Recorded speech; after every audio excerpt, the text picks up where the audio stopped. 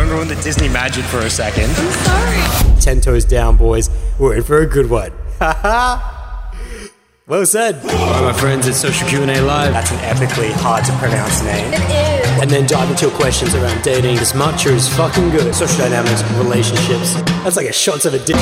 Yo, what's good, my friends? It's Adam here, and welcome to the Social Q&A Live audio strip taken directly from the YouTube live streams, which are currently going down each week, Monday mornings, 10 a.m. Australian Central Time. I'd love to have you in the live sesh. These days, they've turned into these full-on classes. You know, we call them podcasts, but they're really classes in which that I throw questions back and forward with the live viewers, and we get the personal context of each person in there, and everyone just seems to grow a lot more nowadays because of it. I love it. Anything on the world of human interactions, what we cover. It could be dating, relationships, social dynamics, family relationships, business relationships, things going down in high school, uni, anything that touches the world of these human beings, we seem to touch in Social Q&A. So head over to the Bowl YouTube channel, and I'll catch you guys currently on Monday mornings. Now, if you guys would like to receive a quick sip each week, just a free email right in your inbox, updating you on what went down on Social Q&A Live this week, the recap, what other videos went out, what other awesome things are going on in the world, what other additions to the resources of wisdom in terms of books, films, docos, anime, quotes, music, all the things that get added to the resource of wisdom. I update you through this email so you never miss out on any of that. And also it's just a way of me staying connected with you guys in between our live sessions together. So go ahead if you are interested. Every Friday I send it out. It's free. bowldojo.com. Sign it up. By the way, if you feel like you have not received your email on the Friday, just check your promotions folder in Gmail or your junk spam folder if you're using anything else, because it's likely in there. Even when I receive my own email, it still gets every now and again put in promotions. Now, for those of you who are looking to dive into some deeper educational content and level up your performance in this life, we can pick up the guided meditation Eternal Energy over on bowldojo.com, featuring 5 tracks that will help you to dive deeper into who you are and evolve beyond. All the reviews have said that it's something that they constantly come back to, that it's something that they will work through, and that it's more of a course than an actual guided meditation. Many have also said, Adam, why are you not charging what it's worth? Many have said, I was willing to pay $100 for this, and it's because I wanted to make it as accessible as possible. So that, it's there if you are the type of person who is aware and conscious enough to want to look at yourself for all that you are and improve. So guided meditation, Eternal Energy, go get you some. Also send me a review once you're done as well. I'd love to hear your feedback. Now, moving up from there, if you would like to dive into one-on-one coaching in which that we destroy your limiting beliefs and construct real action plans to help you perform in your life, whether it be purpose, physical, mental, or social development, anything that touches the temple. Even if you want to go up to the inner garden and dive into real ideas of your existence, we can go there as well. I often do. However, it's completely customizable to you. We have one-off sessions. You can go to bowldojo.com, book a once-off over 30, 45, or 60 mins, just test the waters, and that'll give you a vibe for it. However, what I do recommend, if you're serious about your development, you can dive into the Bowl Coaching memberships, in which there are 3 different tiers: silver, gold, and diamond, which offer different levels of benefits that once-offs definitely do not get, such as priority messaging. If you wish to have access to my private WhatsApp number and get a response from me within 24 hours outside of Australian weekends, you're going to have to be on a membership for that, and that's something that my clients benefit from tremendously and use tremendously. Also, if you want to step up another level of membership and want to get priority bookings, for those of you who don't live in Australia and struggle to get your time slot in, maybe you're 2-3 weeks out on the waiting list, well then priority bookings are there to ensure that you get your time preferred slot and that you get booked in over lower tier memberships and once-offs. Now, I'll be here all day if I have to describe every benefit of every tier, so if you are interested, just go to bowldojo.com. In the products menu, you can find Bowl Coaching memberships, and you can dive in yourself. If you have any questions, just slide me an email. There are contact email forms on pretty much every page of the website, and we can work it out from there if you are truly committed to developing yourself.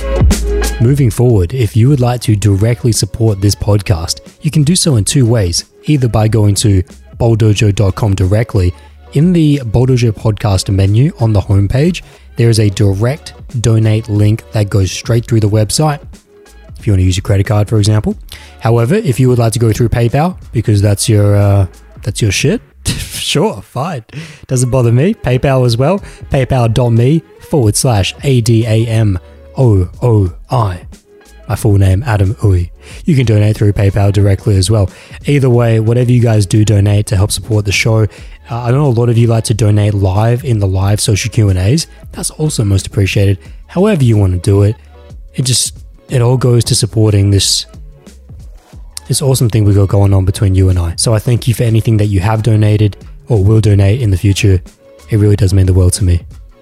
Thank you very much. Now, with all that being said, let's finally dive into Social Q&A Live. Yes, sir. Let's go. Emotion Sure, emotion Comes and it goes.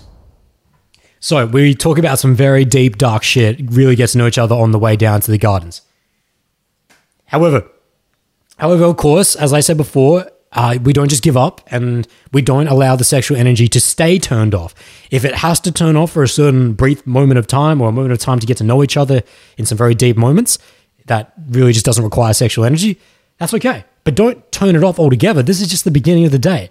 So we get down to the gardens and I completely flip switch in that now all of a sudden I just completely change the topic of the stuff we were talking about, start making jokes about the guy smoking pot down by the benches under these giant trees and no one seems to give a fuck. And there's just all these giant trees everywhere and we're just talking shit, talking mad shit, telling her how she was telling me about how she's really into rugby. And I listen, I don't know anything about sports, but if you talk to me about elbows, fists, knees, anything UFC, we can talk all day. And so we start just talking about lighthearted shit now as we're back on track. We get down to the classic for all my boys in Adelaide and anyone who's Adelaide, my girls as well, the Lily Pond. Just classic. But I often don't go to this point on the Lily Pond. I always like to mix it up though. We go to a bench that's probably about 20 meters back from the Lily Pond. You can see the giant tree, Lily Pond. It's absolutely beautiful. Just so calm, so peaceful. The storm subsided. There was no storm anymore. It was cloudy-ish, but there's sun coming through and it's just nice. So I sit down on the bench. She sits down. I put my initial D shirt down. There's like half a meter in between us, maybe. No, not even that much. Like a quarter of a meter in between us.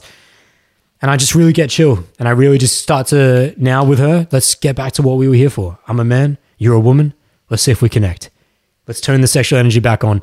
For you guys in our podcast right now, it's the EVT, it's the eyes, it's the vocals, and it's the touch. But of course, I'm not thinking that. This is just things that you'll naturally do when you want to create a sexual spark. So we're down there on the bench and we're side by side. I've kind of just got my arms back behind me, not around her, but just back behind me. But as we start to talk more and more about it, we started to talk about past sexual partners. She started to bring up how she actually hasn't had that many sexual partners. I brought up how I've never actually been with a MILF that had kids. I've been with older women, but not older women that had kids. And so we start talking about this and the conversation starts to take a turn in that direction. And then all of a sudden it just feels right. So my initial D bag was in the way. So I moved my initial D bag out and I just moved my body side to side by her and just put my arm around the back of her. Not literally suction tight because I want to see how she responds to it. It's like I move my body close enough that there's probably about, 10, like what? What's that, like 10 centimeters, maybe 10 centimeters worth of space between us. And because what that allows is to see, is she going to respond? Is she going to try and come closer to me? All right, graduation to physical touch, really easy. Just move closer to her. Move closer in, put my arm around the back of the bench, not around the back of her, but just around the back of the bench. Again, a child would be happy with this. Even though the sexual energy between us has very high from the beginning, that doesn't mean you need to skip gears. This is a big mistake. If you're with a girl who's super hot in sexual energy, do not skip gears. And what skip gears means is rush the sexual pace. So in the same way you can rush the sexual pace with an ice turtle shell like Kayla in skipping gears, or just completely obliterate yourself and give up altogether, the same problem exists and this very same problem exists on the other end of the spectrum. That you might get into a rushed mentality of now, okay, she's like super hot into her now, so let's just go straight into make out. Let's go straight into feeling each other up. But no, don't skip gears. Always work through the gradual process. Part of the reason why for this, if not because you're going to blow her out, And that's something we've talked about in past podcasts. A lot of girls who are very hot in sexual energy, especially if they're really attracted to you, will allow you to skip gears because they really want you. They really want you to be on them, in them, but they're not ready yet, but they let it happen anyway. So you can blow her out if you try and skip the gears too fast. You blow yourself out. The fear of inadequacy. The fear of, if you start thinking in your mind, oh, should I just fucking make out now? Should I start putting my fingers inside her now? Moves that are way further away than where you're comfortable right now because of where you are in the day. But just because she's giving you the vibe that she would be okay with that doesn't mean you should do that. The graduation of the process means that you eliminate the fears. The graduation of physical touch and sexual spark is not just so that you can get a read for the other person, it's so that you can lull yourself in. If there's anything that I still have to check myself in on this day, it's not skipping gears. Because I can get ahead of myself. Being high end of sexual appetite and high end of sexual energy, I can get ahead of myself and skip gears, and it can fuck with my head, and most of the time fucks with her head. And also, more so when I say fucks with her head, what I said before about how she'll let it happen, but she won't be in sync with it, so the orgasm won't happen. You need to gradually put each other through it, regardless of how hot you are from the beginning. So, get my body, 10 centimeters, just scoot over on the bench, see what she does. She scoots right in. She gets suction tight. Beautiful. Great reception of physical, sexual spark being connected. Physical's being connected. My hand was around the back of the bench, but now if that's connected, now that I can put my arm around her, it's around her shoulder now. From here, as we're looking out onto the lily pond, the great botanics in front of us, from here, take time. Take time, still talking the shit, still just pondering out, just it's deep, soulful staring out into the distance. But what's a really nice gradual touch from here? Just gonna play over her hair. Just gonna play over her hair. If my hand's right there, gonna play over her hair. Start massaging the back of her neck. Little thumb action on the back of the neck. Start playing with her ear. Start running my hand up and down the curvature of her neck to her trap. Grip the shoulder to squeeze her shoulder. Just feel in a sensual way that's not too aggressive, it's not too much, but just play. It's just play. See what she does. How does she respond? She starts putting her hand down my leg. Just rubbing the inside of my leg, dragging her fingernails up and down the inside of my leg. At first, kind of mid-leg, and then as it started within probably about 10 seconds, inner top of the leg. Basically, a hair away from my balls. Just right there, just rubbing in and out of there. Of course, at this point, I'm hard as a rock. I can feel it. I can feel her, the way that we're talking is now the vocals have naturally adjusted because I'm playing with the back of her neck. I'm massaging, I'm playing with her hair. She's rubbing the inside of my leg. If we were talking chop before and talking at a regular talking pace, now all of a sudden it's like interspersed, just like with Kayla, interspersed with large periods of silence. Whenever someone says something, it's always responded with by silence. And whatever we do say, deep, from my perspective, deep tonality. So she'll be like, as she's rubbing the inside of my leg very close to my balls, she goes, so what is it that you actually do? Her voice gets very gentle, very soft, very sultry. And then I'm like, take a bit of a pause. I help people interact better with other people. And so now there's a lot of interspersed pause in between the sentence. Why? Because I'm more concerned with massaging her neck, feeling her rub the inside of my leg. And so it's like you can't even form words as fast, even if you wanted to. But so what's that now? 2 lights are checked on. Verbal light checked on, touch light checked on. We just need some eyes. I hadn't had a lot of eye contact before because we're sitting side by side on the bench. It's very hard to get eyes in that position. So, as a typical Mr. Nice Guy would do, what would he do? He would keep it there. He would not shift the gears up, even though we're both very much in a space where it needs to be shifted up. He would just rest on there, turn the engine off there. 19-year-old Adam would have just turned the engine off there. Like, this is fucking heating up real quick. By the way, we've only been on this first date for 15 minutes, maybe, at this point. And the energy is roaring, absolutely roaring. It's very sexual. The way that our voices change, the touch that's happening. But I still haven't got a final check that I definitely need and that she definitely needs, which is I need to connect with her eyes. I need to go into her eyes. She needs to go into mine. So we can't just keep it here. So we're not going to keep it here. We're not going to ride out the rest of the day here. We've got so much more of an adventure to go on. So I'm like, all right, let's go for a walk. Very deep, very sultry again. Let's go for a walk. I get up, take her by the hand. Now, as we're walking, hands around her shoulder, my arms around her shoulder, because she's a little bit shorter than me. Not much, but just a little bit. And we're walking through. Things are distracting me. The lily pad's distracting me. I break off for a second, come back to her, go into the hothouse. We go into the hothouse, which has a giant Amazon lilies in there, I think, as well. But it's like giant pond and it's hot with these Amazon plants. But there's a reflection of the water that looks up into the sky. So it's like looking into the sky when you look into the water. I peer over and just stare into this reflection, pure reflection. I get her to do the same. And her head just pops up next to me. And we're just staring deep, getting into that vibe. We walk on from there because actually I was actually just about to kiss her then and there, but a whole bunch of people walked in and I'm just like, well, there's a better spot than this then. So I take her out the back of the hothouse. We turn left. We go into, for those who have been to the Adelaide Botanic Gardens, you know the archway that has the gravel stones. It's like that typical fairy tale archway that goes for like 100 meters and it's got vines all over it and you can walk under the arches.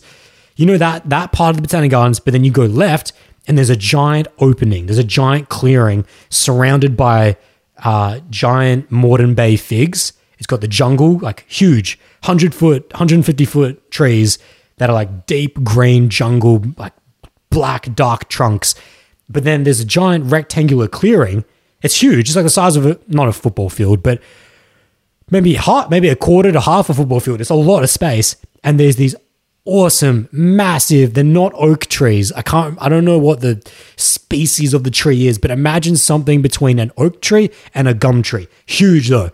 Like the width of these trees is half the size of this room. They're huge, but they're interspersed. There's maybe like 7 or 8 of them. They tower into the sky. The leaves are there, so beautiful, but there's not so many of them that you can't see the sky. So we walk into this clearing. Next to us is a family who's just doing family things. Right? Mum, dad, couple of kids. There's no one else though, except for in the middle of the clearing, which is probably about 50 meters up. There's a circle of just old people getting after it. There's a circle of old people standing around, probably about 20 of them, and a camera.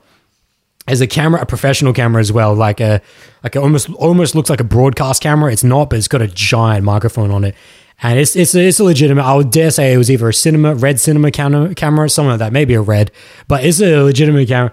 And it's like old people dressed up in spiritual clothes and they're just standing around in a circle. And so I've got my jumper, my initial D bag. She's got a trench coat in her bag and stuff. So we walk into this clearing, which is just fucking magical. The sun's beaming through. You got this, it's a little bit cold, but it's not too windy, but it's just magical. We put our shit down and I say, let's just watch these old people. We're still like 50 feet back. This is a big space, but we go into bear hug. So I take her by the hand, I pull her around in front of me and I go wrap my arms around her. Again, hand on her heart, one hand around the other. She's gripping my hands. And we're just standing in the direction of looking directly staring at these old people getting after it in this circle. Now, when I say getting after it, they were just standing around at first and they looked at us and we waved. But what they then proceeded to do was some just fucking lit dancing. Like they were just dancing around in the way old people dance, having an absolute time. And so to anyone else, it looked like Anna and I were just watching the show. That's not what we were doing. When we were standing there, bear hug, I was in my Timbs. She was in, I think she had flats on actually, but she still had her trench coat on and her sexy red dress underneath. But when I bear hugged her, I could feel that she wasn't wearing a bra because, like my hands had to come up, and you can feel when a girl's wearing a bra just because when you go to grip in a bear hug, you can feel if there's something that pushes hard underneath your forearms. But it wasn't. It was just straight soft. So she wasn't even wearing a bra, which I hadn't noticed at first. But as soon as I bear hugged her, she just immediately let go. Just full entire body just let go back into me. There was no need for me to signal that to her like I had to do with Kayla. I had to signal that kind of extra tension to just say, hey, let go. You know, I didn't need to do that. She just immediately let go. So she's standing there, bear hug. Her body is grinded up against mine. It's like she can feel how hard I am, and she's trying to push her ass up against my cock. She can feel it. And she knows what she's doing. She's trying to do it. She's shifting it back and forward. She's moving it side to side. And at the same time, as I'm bear hugged with her, she's completely let all the tension in her neck go the way that I'm doing now and just let it go limp against my head. So my head's essentially, and my neck is supporting her head. And my body, for the most part, is supporting her body as she's grinding her ass back into everything. And yeah, this is all while we're just standing there watching. There's a family behind us, and there's old people fucking getting after it in front of us, at the 50 feet in front of us, and we're just standing in the very open. There's nothing blocking any view at all. From here, vocal tone, of course, clicks in again, completely shifts gears again. Just a lot of silence, a lot of staring. We're not really trying to watch the old people. We're just staring out into the open sky, looking at these giant trees as we're body to body, as I can feel her body, her ass grinding up against me. And I've got my arms around her. And she's starting to, every time I talk into her ear, she gets like quivers. She goes like, it's like, I can feel it in her body. Her body shakes a little bit as I just kind of talk like this into her ear. And as she's got her neck leaning back, she starts to close her eyes. And as she closes her eyes, you can imagine her neck's leaning on mine, which means I can put my lips to her neck as I turn my head in to her neck. And so I just start talking into her neck. And her eyes go, she shuts her eyes, she leans, she completely opens her neck up, and as if she's going into a trance, says like, I love it. I love it when someone just breathes on my neck. I love it when someone breathes on my neck. And this is as I'm kind of buried in her neck. And remember, I'm hard as a rock. She's grinding her ass into the back of me, grinding her ass into me. And she's going into this really sexual trance right here. Like she's completely let go. We're completely oblivious to anyone that's watching or seeing what's going on here. And I oblige. I completely take suit. And so I start licking her neck. I start running my tongue up and down her neck. A little gentle kiss here and there, but not much. Just a little bit. I did it for maybe 2-3 seconds. And as soon as I touched her neck with my tongue, she just let out a moan. She's like, ugh. She's like, ugh. And again, her eyes are closed, completely leaned back. She's got her left arm is up around the back, grabbing my neck. It looks like we're having standing sex. That's literally what it looks like. And so this, again, we're only really half an hour maximum. I'd say probably 20 minutes, 20 to 25. It only took 10 minutes to get there, 20, 25 minutes into this first day. In this open giant forest clearing with these giant massive trees, old people getting lit, dancing in front of us, having the time of their lives, family behind us, and it's like we're having standing sex. That's basically what is happening here. But I turn off the tap.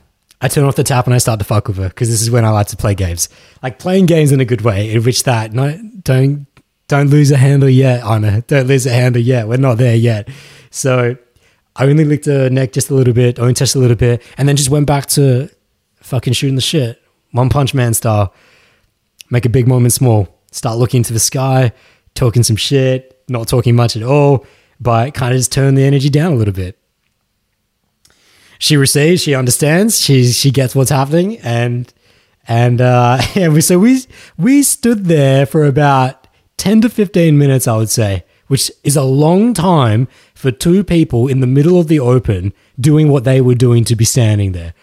And the old people in their dancing ring kept looking at us like really strange, like, why are you guys so interested in us and yet you're not willing to come over? Because we were quite a far distance back because we didn't give a fuck about them. We were there for us. It's just that because you might be thinking, why did I choose that spot to ignite this sexual flame on a very aggressive level based on where we were previously at? Because we haven't actually kissed yet. The reason why I chose that spot was purely because that's where we landed. It's like I didn't intend to stay there for 15 minutes. It's just that when we landed there and she completely just let the canister go, just unwinded, unleashed, let go, and just turned her sexual femininity up to a straight 10 and her sexual energy up to a straight 10. It's like, why do I need to move? Why would I go behind a tree? Why would I try and readjust this? It's like, fuck it. If they want to watch us grinding each other, they want to watch me licking her neck, fine. Like, I don't give a shit. It's like, fine. So that's why it was there. After 10 to 15 minutes passed by, as I'm still in the bear hug position and she's still in my arms, completely leaning back on me, I just use my top hand, my left hand, which is around her, to just push her cheek and her chin towards me, which of course you guys know what that infers, which is I'm going to kiss you. And so I push her chin in towards me, and I very, very slowly, as she looks down to my lips, very slowly, as if butterfly wings on butterfly wings, just the slowest and smoothest kiss for but a second. And it's like fireworks. It's like, it's like electricity. But break it off immediately. It's like, this is just to let her know, like, hey, I haven't forgotten. And then completely break off and go, all right. Anyways, I can feel some shit dripping down my leg, but let's walk. That's what I literally said. And she goes, don't worry, I'm feeling some shit as well. And it's like you go from this extreme raw sexual energy to just back to normal shit and being funny about it and getting back to just chilling with each other, establish a little more connection. One Punch Man in prime. Make the big moment small, the small moment big. So we pick up our shit, we walk past the old people, and I notice a giant pocket of sun that there wasn't shining on us before. And it's like, oh, we could easily rug in sun here. But my rug's not with me. I got to go back to the car. The car's about a 15-minute walk down the river. I have to go to the river. And so I say to her, hey, listen, should I leave you here? No, you come with me. So we walk back to my car. It's a 15-minute walk, and we just shooting the shit. I'm arms around her. We're having fun, making jokes. Sexual energy just gets, if it was a 10 before, gets turned back down to like a 6 or 7. All right. We get to my car, get the rug, which is my Himalayan rug. It's magic. It's Himalayan rug. It's so soft. And we take it back. We walk back to the Botanics. However, we don't go back to that same spot. We go to the most magical spot in the Botanic Gardens for secluded, deep bubble isolation, which is, if you've been to the gardens, it's where all the weddings happen on the riverbank. So there's a river that runs through the backside of the Botanic Gardens. It's like a shallow river, and it's got like this fairy tale bridge that goes over it. And it's a river bank. There's grass that banks the two sides of the stone river. It's like a stone river, two banks of grass. They're not very steep, but they're steep-ish. Like it's like a 45-degree angle each side, kind of like that. River. On one side, on the far side, there's an actual wedding. Please keep this in mind. This is for the rest of the story, because I might forget to say it. There's a wedding going on. Now, it's not the actual ceremony. I think the ceremony finished ages ago. This was just like the chill after the ceremony. But there's still, everyone's in their suits. I think the bridal party had gone off to go take their photos, but there's a lot of guys in suits, a lot of kids, a few girls hanging around. But there's a wedding ceremony on the other side, on the far side of the riverbank. As we walk up the riverbank, because we want to walk past them to go down it to get into our own little bubble, we walk to the very end, and there's like a dead end. There's a clearing as you go up the riverbank, a small clearing where there's a bench, and that's where we put our rug. It's like a little semicircle, if you will. As you go up the riverbank, little semicircle of plants and a bench behind it. And there's the rest of the garden, and people walk behind you behind that. But then a little bit further beyond that, it's kind of like a dead end. There was one group of people down the other end. They were not nearly in earshot, though. They were like at least 40, 50 meters away. And their backs were to us as well, only just inside. So here we go. And you need to understand this. So from our perspective, we're up high on the riverbank with plants and trees at our back. put the rug down. I put the rug down. From our perspective, the wedding party is on our diagonal right, down and across the riverbank, probably 100 meters, maybe not 100, 70 to 80 meters down. Another group of people on our diagonal left, about 50 meters down, okay? That's the setup. This is where we are. It's beautiful. The sun's shining down. It's cool. It's a cool temperature, but we're getting into cooler weather, but the sun's shining down. I put the rug down. I lie down. And of course, then I first heard her lie down. And I immediately put my arm around her as we lie down. I'm on the right side. She's on the left. Okay. I need to just get some water, feel what's about to happen. You just don't even know. This is the first time I'm really breaking it down myself. I've been trying to break it down for the last couple days to get it right for this session. So I'm going to just tell the story for the next part rather than break it down. We'll break it down afterwards because it's too aggressive what's about to happen for me to keep stopping it, to break down lessons. So I lie down on the rug, put my arm around her. She took her trench coat off for this, just revealing that sexy red dress underneath her. She's not wearing a bra. And yeah. And so I'm lying down there, my arms lying down flat, arms around her, which means she's inside my chest. Her head's lying down on my chest. I've got my arm is above my head, kind of supporting my head, my right arm. And I grabbed her hand. So her hands are above her head as well. We're just fully stretched out, fully relaxed. We're playing with each other's hands. She moves her top leg inside mine. So I'm lying flat and she moves her body so it's almost, she's laying on her side, but so that she's got her leg inside mine and just moving her leg up and down inside my left leg. From here, I turn into her and with my left hand, just pull her in and we just start the makeout. I just start kissing her deep. It's the first time we had this is the first proper makeout. And it's just from the very moment we start kissing, it's so much energy just built up because of that moment we had back with the old people dancing. And we both knew, we both already knew. And so nothing needed to be said, nothing needed to be done. I just put her in and we just start making out. She's a great kisser. We're both in the same alignment. I already had a whole semi just walking over there. I'm fully erect at this point. Now, it's really important to know what I'm wearing. I'm wearing skinny black jeans that are stretch, expensive ones as well, which is really important because I didn't know this younger. If you're going to wear black jeans, skinny jeans, fork out. Get the $180, get the $200 pairs of jeans. It'll pay off later. You'll find out in this story why. And so I'm wearing those jeans. I've got Timberlands on the bottom, but I had taken those off. I've taken my boots off. And I took my socks off as well. It's just me, my feet, my skinny black jeans, and I've got a really soft white t-shirt on. That's it. So we've got this makeout going. It's very intense. She's kind of on her side, almost on top of me a little bit, but just on the side, making out very intense for, I would say, I don't know, a few minutes. And then just naturally, organically, I break off the makeout and just kind of lay back and just look up into the sky. As she's laying there on my arm and I've got my hand in hand and she's got her legs inside mine and we kind of just breathe. Just nothing said, just look up into the sky. And then she starts to drag her fingers up and down underneath my shirt. She puts her hand underneath my shirt. She starts dragging her fingers, digging her fingernails into my abs, running it along the side of my obliques, going down lower. My skinny jeans ride to just above my hip bones.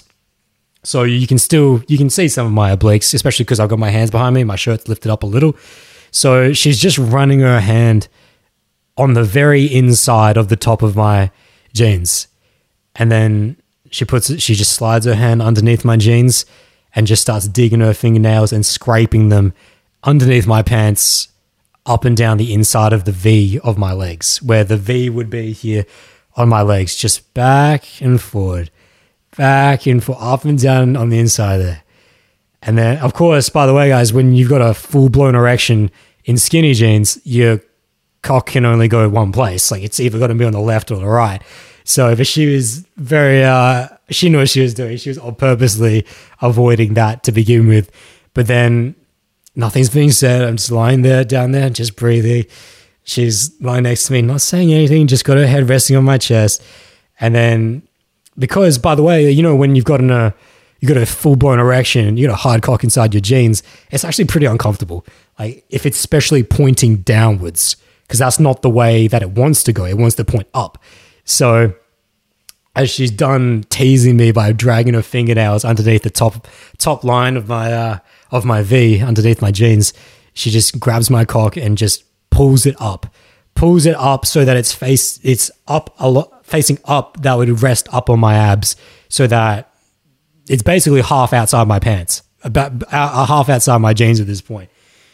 Just remember, there's a wedding ceremony going down on the top right. There's a group of people, 10 or 15 people on the top left. Keep that in mind. She starts stroking my cock up and down as we're just lying here on this rug, being very, very attentive to the tip, being very, very sensitive to the tip. She knows what she's doing. She knows exactly what she's doing. She's done this before. But then this is getting a little encumbersome, she decides to just completely unbutton my jeans, takes the button out, undoes the zipper, completely spreads open my jeans. And so she doesn't pull my pants down, but just completely full spreads, cocks out in the open now. Okay. At this point, because you imagine, it's like, how is not anyone seeing this? I bring my right leg up. So I bring my right leg, because if I was lying down flat before, I bring my right leg up so that it's at a bend, so that the wedding ceremony on the right, their view would be obstructed. And because her body's on my left, the guys on the left probably can't see much either. However, I told you there was a clearing behind us, or when I say a clearing, behind us is plants and trees, but there's a road or like a path that people walk.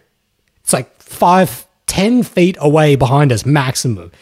Their view would be slightly obstructed just if they were walking up the path, but not if they were to walk down the dirt path that goes off of the formed cement that goes directly by us if you wanted to get down to the river. So you can imagine there's a path behind us separated by trees, but the dirt path that would go right by us down to the river. There's a lot of people, like at least 5 people every 10 to 15 seconds going by. So they can definitely, if someone was to walk down through here as she's just pulled my cock out of my jeans, undone my zipper. If someone walks by, I'm not sure how we're going to explain this. At the time, it crossed my head for a second. I'm not sure. Like, I looked behind me. I was like, because I wasn't too worried about the wedding ceremony or the people in front of us, because our legs can block their vision. But the people behind us, there's no coverage at all. So I'm looking behind me for like a second, but then all of a sudden, she just starts working that pipe. She just starts stroking up and down, rotating. She knows how to work the equipment. And so I just say, fuck it. I'm going to try and forget about the fact that there might be people behind me that's going to walk down this dirt path just to see this girl just fucking lubing this guy's cock up. Whatever, forget about it. If it happens, it fucking happens. I just completely let go. But then it doesn't just stop there. Very quickly, she takes a look up behind us and slides her body down. Slides her body down my body so that her head is down by my hips. She just inhales that cock. She just starts, and when I say inhale, her sucking technique was Olympic level. She just shoves my cock in her mouth. Wedding ceremony is on across the other side of the river at these gardens. Other group of people down to the left. People up behind us, walking up behind us. And at this point, they haven't come down the dirt path, but at any moment could come down the dirt path. She just shoves my cock in her mouth and just goes to town. She has zero gag reflex. She deep throats to the point where I can feel my cock slide down the back of her throat. It's like her lips are up against my hips. That's how deep she can go. But it's more than that. It's that her technique is unlike anything I've ever experienced before. Like, I'm moaning at this point. I'm losing my mind. My eyes are rolling back into the back of my head with how she is going to town on me. All of a sudden, people start walking from behind us. A couple people walk down. And really, as soon as that happens, I turn my hips in. Because I was lying flat, but my leg was up as she was sucking on me.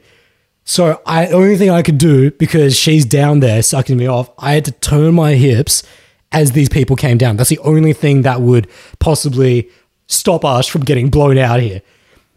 It's like, I don't know, like two adults and like their younger sibling walked down, I'd say like mid-20s or something, and a sibling walked down. Somehow, just in time, I turned my hips in enough and she had taken my cock out of her mouth and just pretended to be lying on my hips. And they didn't know. They didn't fucking know. They didn't know. Just thinking about it, it was so exciting. It was so ridiculously exciting that by a near miss, it's like we could have just got it. It could have been something very different. So this kid and a couple people walked by and she's like, I had no idea they were coming. I'm like, I didn't fucking know either. And so like both of us are like looking at each other in our eyes like, fucking A, like just like, holy shit. But that was not like stop. Then she just goes straight back to it. She pushes my hips back to the floor and just again shoves my cock in her mouth and goes even more to town. And when I say, like, listen, guys, I've had a lot of blowjobs in my time. This is Olympic level. The way that she knows what to do, when to do it, where to pay attention to, her technique is just insane. It's so ridiculous. It's like I have to focus on my breathing to make sure I don't orgasm because it's that good. It's that good. Normally, I can't really come from a blowjob unless it's like we've done a lot of other shit before that. Like my control is too good. But her technique is questioning my control is what I'm saying. It also could have just been the situation that we're in the middle of public. There's a wedding ceremony. There's other people. People just walk by us and it's just the sexiness of the situation, the exciting adrenaline. Could be the adrenaline as well, but her technique was definitely Olympic level. Gold medal Olympic level. So after that, she keeps going down on me, but then more people keep walking by us. So it's like every 30 seconds, we have to stop. She has to stop. She has to take my cock out of her mouth and I have to pretend that nothing's going on. And it's so exciting, but it's also like, it's annoying at the same time. So at a certain point, we realize that we're never going to get a moment's privacy here.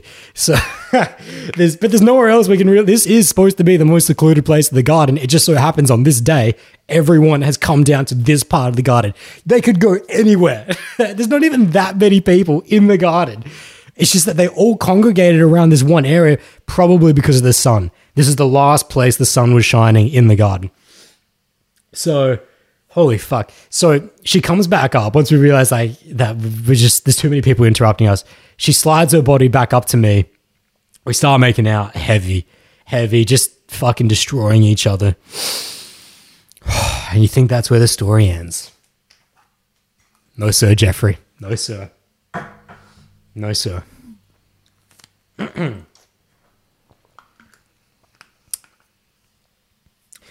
If you guys listen to the Sexual Appetite podcast, I described what sexually filthy means. It means public shit, but it also means very physically aggressive shit.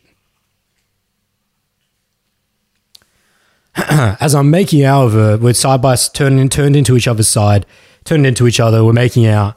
I'm running my hands. Of course, at this point, I'm rubbing my hand inside her legs. I'm massaging her pussy. Her underwear was so tight, so wet as well. And at that point, I had pulled her underwear to the side, pulled her panties to the side, and I was just massaging in and out. She was tight as shit, though. Tight in that position. It was the position of how her legs had to be cramped like that. Normally, I wouldn't attempt to finger a girl in that tight position. There's just really bad position for your hand, but it's the position. There's no other way I can finger her and get my fingers inside her without the wedding ceremony and all these other guys and all these other people looking. So it's like we're laying down on the ground but turned into each other. My hand is inside and I'm fingering her on the inside, massaging her pussy. But it's quite difficult. It's quite difficult because your hand's like cramped. You can't get leverage. Your elbow can't bend because my body's blocking it, you know? So also the fact that she's wearing a dress, which means that anyone who's downwind can just see the fact that that I've got my fingers inside her pussy. So, you know, and her ass is completely out basically, like for me to be able to pull up her dress. So it's a difficult but fun situation. And we're making out at the same time. But as I said, physically aggressive. This is stage 2. You guys know, it's all about the neck. With me, it's all about the neck. If it's not for you, it should be. For a woman, one of the most essential points on her is her neck. For me, as a man, it's the part that turns me on probably the most. It's the part that just fucking lights me up. It's the part that will cause her to just fountain out. So naturally, once I just massaged her pussy a little bit, had my fingers inside a little bit, and making sure these people down the wedding ceremony weren't too aware of what was going on. Nothing too aggressive. Pretty gentle at first. She was a little bit higher. I slid my body down just a little bit. No, not too much, but her head was slightly higher than mine while we were making out. And just so I could get a little more angle while I was on my hand as I was massaging her out. And then I slide up a little bit more and take that hand, my right hand that was inside her, up to her neck. And I just start rubbing around her neck. Just start massaging her neck and push her down so that she's lying flat now. And of course, she's completely let go, completely comfortable. She lies back, flat back on her shoulders. I'm lying on my side. So above her, but on my side. Not directly on top of her, but on my side, on top. And I just start massaging her neck and just see what happens. Because remember what happened when we were in the forest, clearing. The moment I started going to her neck, she went into like a sexual trance. She just went into a different state of consciousness. And so the same thing happens. I just put my hand to her neck and just start rubbing. We're going to use some sciencey terms here, but they're just known as the carotid arteries. They're the two major blood vessels that run down the side like a V, down the side of your neck, both sides of the neck, one here, like a V. You just think of the V when I'm talking about this. I'm just rubbing one side of the V of her neck. And she just goes back into that trance mode. She goes back, she just arches back. She creates an arch in her body. She starts moaning. She starts just going into a different state of consciousness. And then she says to me, as I've got my head very close to her while I'm doing this, because I'm kind of kissing her neck at the same time. And she says to me, you know, it's okay for you to choke me. You guys see the smile on my face? She tells me it's okay to choke her. It's like, I was going to gradually progress to that, but she's telling me it's okay for you to choke me. And I'm just like, all right, well, are you sure? I was like, are you sure? And she goes, yeah. And I'm like, well, just let me know when it's too much. She's like, okay. So I prop up a little bit more now, because now it gets real.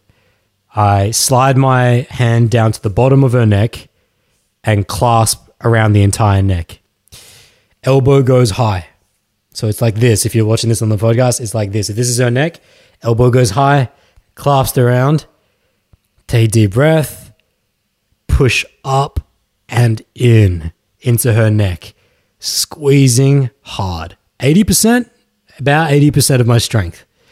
Hold it for 1, 2, 3. She clenches in her throat, as in she goes to swallow. And so I feel her neck move. And so I let up on the pressure. And I go, oh, was that too much? And she goes, no, that's okay. That's okay. And I'm like, all right. Here, grab my forearm. So she puts her hand. Previously, one of her hand was around me and the other hand was just on her body. I get her hand to grab my forearm. So just hold my forearm, okay? I go again. Slide it back up. Elbow goes high. Drive deep into her neck. Pushing up and into her neck. Clasping about 80-85% strength. Hold for 1, 2, 3, 4. During all of this, her eyes roll back into her head. her lips part, her body just becomes jelly. When you let go of the choking a woman when you're having sex and you're sexually interconnected with each other is a sensual movement.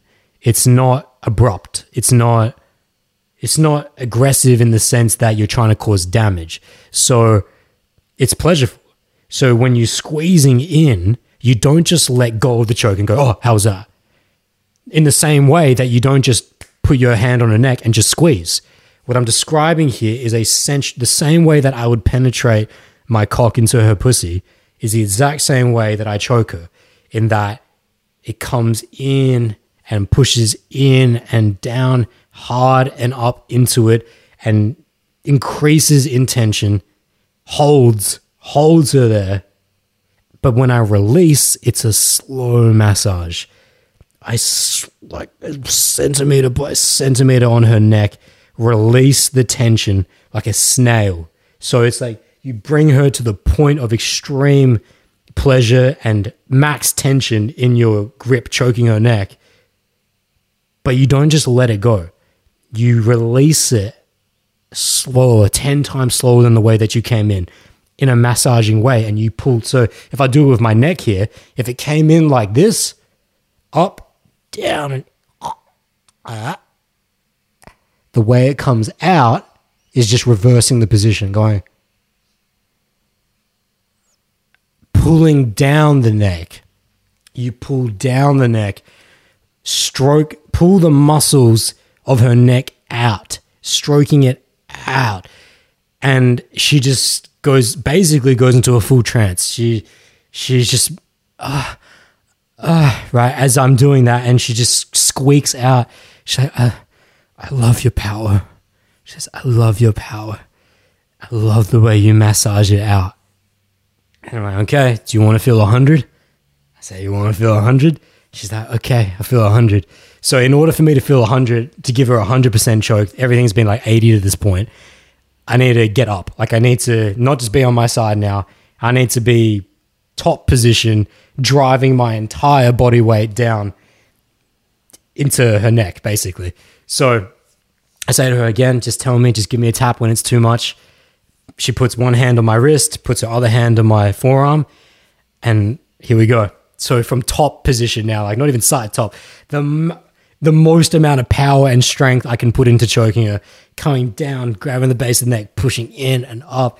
Yeah, her entire body just goes loose. Her eyes are rolling to the back of her head. Just like you can feel her just vibrating with it.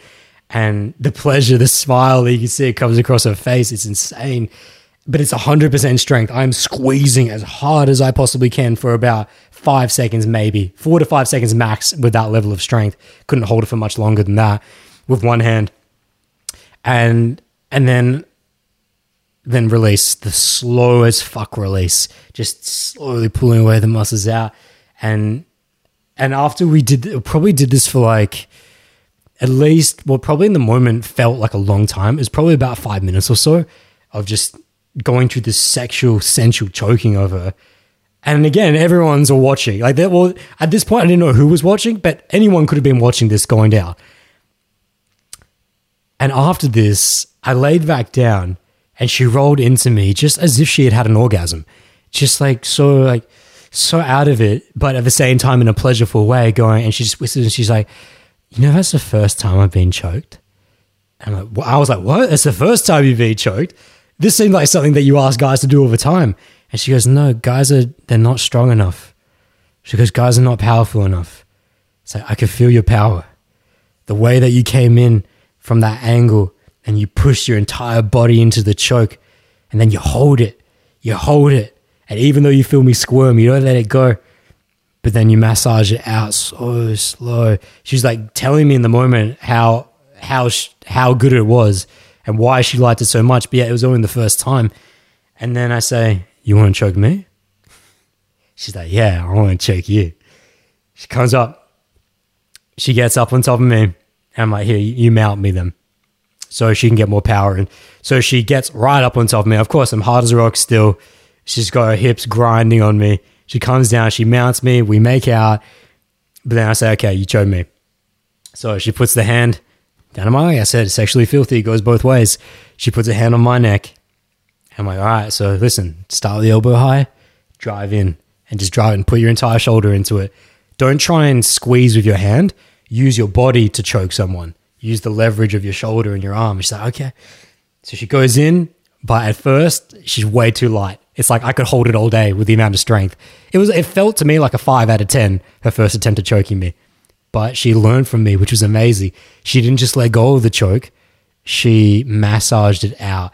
And now I finally understood why she had entered that orgasmic trance. Because when you've been deprived of blood and oxygen and it gets to rush back in, it's the most euphoric sense. It's so euphoric. I felt it before in martial arts training, but it's different under a sexual connotation. It's like you've let go of yourself into this person and they're providing you with both a sexual but physical stimulation that when the blood and the oxygen rushes back to your brain, you feel so good. Like you just want to laugh, you want to smile. It's so good. And so I say harder, much, much harder. She's like, you can use 2 hands if you want. And so for the next couple minutes, she goes to just choke, choking me, pulling it out. She could never choke hard enough to make me want to tap, but that's because it's a 2-handed choke. She was just never going to have enough strength for that. So there's some more choking that comes later, but that's stage 2 done of this sexual endeavor. She was mounted on me at that time. Of course, she's grinding her hips on top of me. I'm still hard as a rock.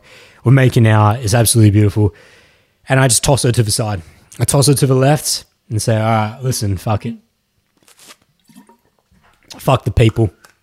Even if I can't, even if it's probably not the best place, like there's definitely no way that I'm going to be able to we're not going to have full sex. There's no way of disguising full sex here, but I'm going to try and do the most I can. I probably can't go down on her without that looking suspicious, but I can definitely give her an orgasm for sure. So I got to go in the side and she's still lying on the inside-ish, but I'm just push my body back so I get a little more space so that I can run my finger down. I start massaging her pussy out. Go inside. What was amazing was that she was even wetter than before. After the choking, she was wetter than before. That's when you know it was just, that's when it was like she had an orgasm during the choking. She was wet. Well, it was just amazing how all the inside of her legs was so wet. And I hadn't even touched that area. It was just from choking her and kissing her and talking to her like that and giving her that power. So I go down, I find her clit, I find the sweet spot, I massage around for a little bit, and I just watch. I look up. Before I had gently massaged that area, but I was kind of going in and out through her pussy. I was kind of going in and out, just very gentle. Now I'm going hard. Now I'm trying to find, I can't get to her G-spot properly because of the position we're in. So it's not going to be a vaginal orgasm, but it's going to be a clit orgasm. So because I can get to that spot without having to completely strip her down and spread her out, which was not going to happen because there's so many people there. So again, please remember, wedding ceremony still going. Wedding ceremony still on the far right. Random people have been walking by us during all of this as well. It's just crazy how many people are around us. It's so hot. It's so good. And so pull her panties to the side and I search for that clit. And I'm just looking at her response.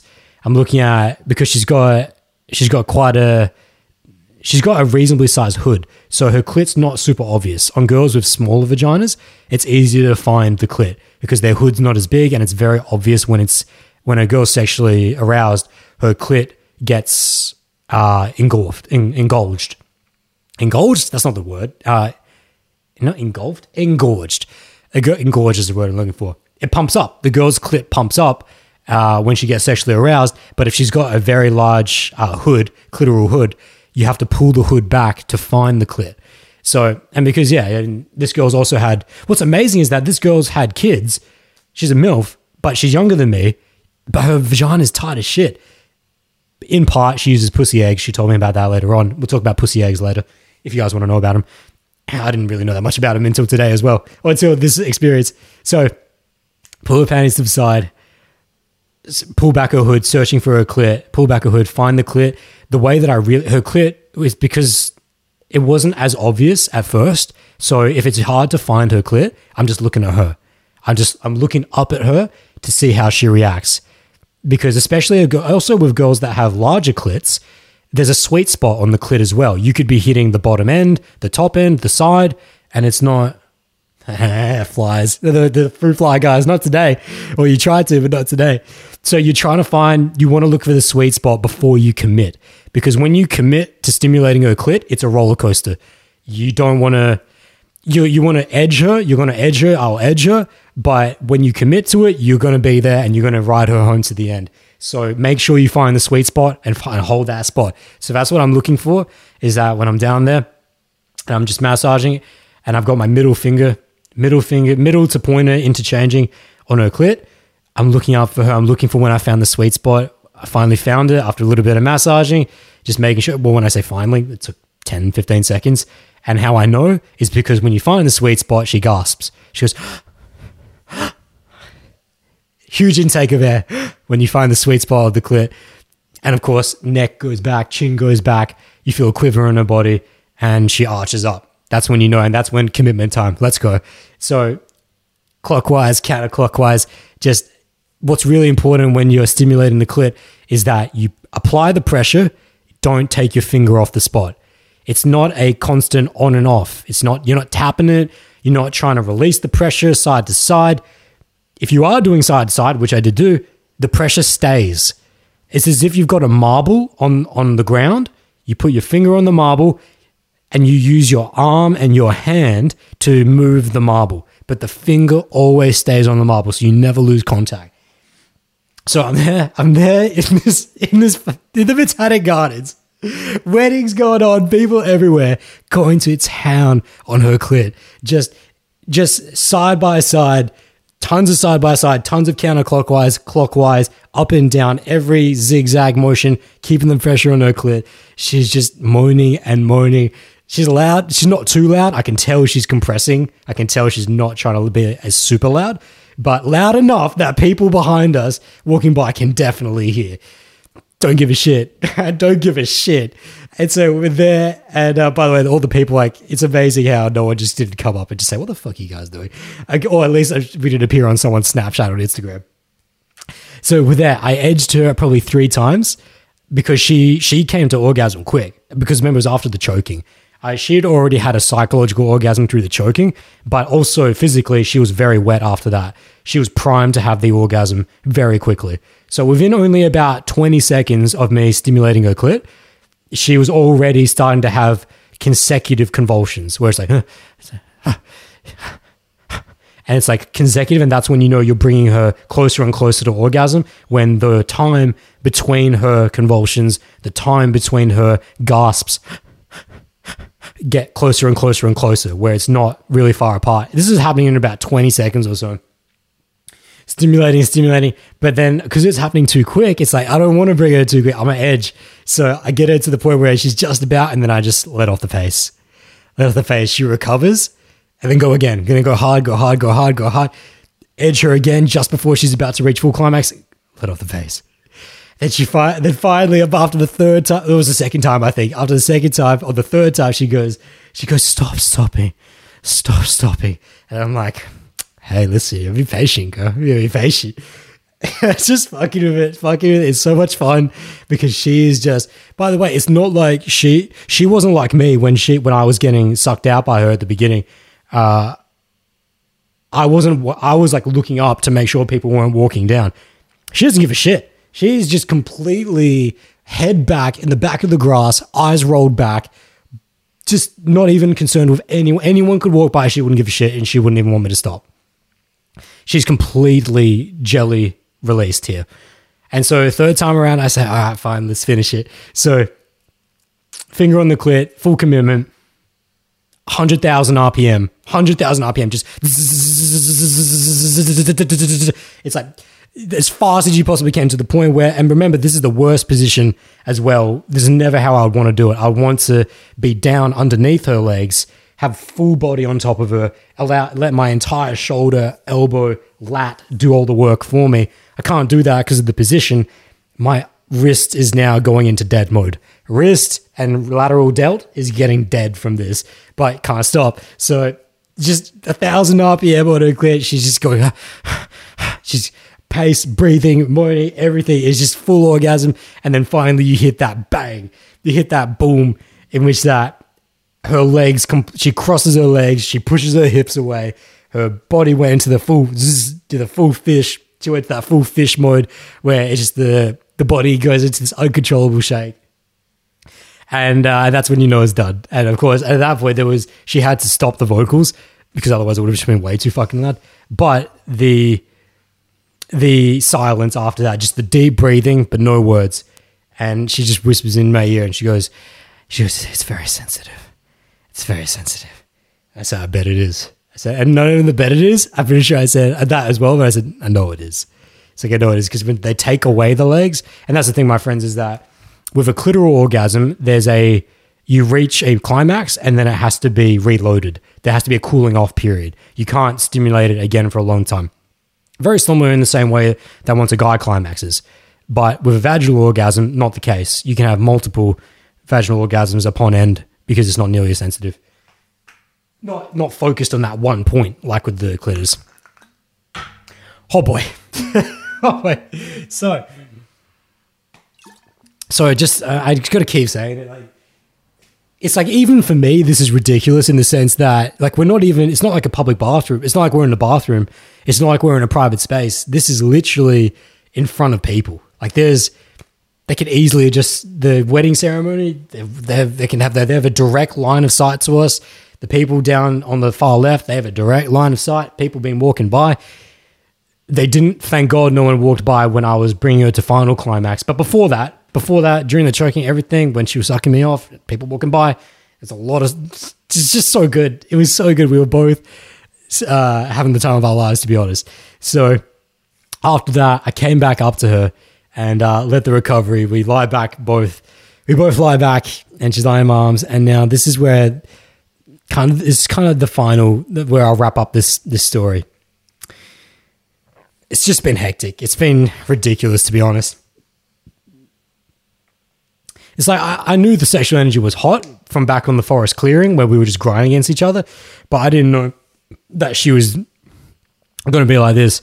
And to be honest, I was really happy with myself that I just let go into it, because there's a certain point where you just got to say, fuck it. It's like, if someone's going to walk by, they're going to walk by. Like, what am I going to do here? What am I going to do? So it felt really good after that, after I had brought her to climax, just to be lying back down there and go, But after that, there's a little bit of, we talk about giving it hard and good. Not hard and bad, but hard and good. And what hard and good means is that you give it to each other hard, but there's a little bit of emotional care on the end. And with a lot of girls that can send the fireworks, which this girl just did, she just sent the fireworks to the highest degree of sexual appetite and sexual energy. Just the only reason why we weren't having full penetration sex then and there is just because there was no way to disguise it it's just too obvious. It's just there's no way we could block. There's nothing that could block. But if there was some way, if we had an extra blanket, which is what I said I'll read you guys some messages in a second. If we had an extra blanket, I just would have thrown the blanket on top and just railed it then and there. And that's what she was asking me for as well. That's what she kept saying. She's like, I wish you could just rail me now. So there's a lot of energy. Anyways, the emotional care that came afterwards was something pretty beautiful, actually. Something that I haven't seen in a long time, which we discussed in a few podcasts ago, which is very rare to find. Which is that when that was all said and done, she was lying on my left and kind of just lying on my chest and lying inside of me, arm around her and just head on the chest, and we're kind of just breathing. And then I asked her, oh, that's right, because all up until that point, I still had my shirt on. But she goes, hey, you haven't shown me the rest of your tattoo yet. And so, no worries. I sit up, take my shirt off. It's a bit cold, but it's okay. I lie back down.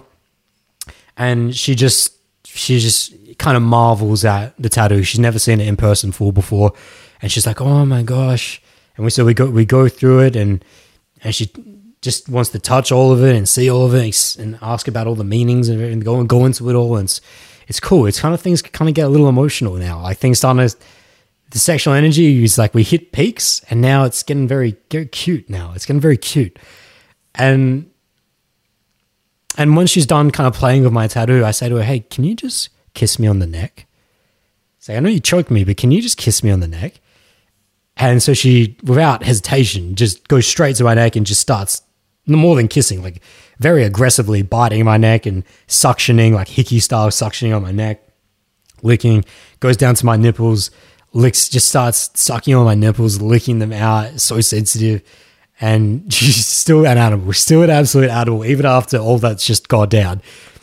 And then I say to her, no. I'm like, just gentle. Just kiss me on the neck gentle.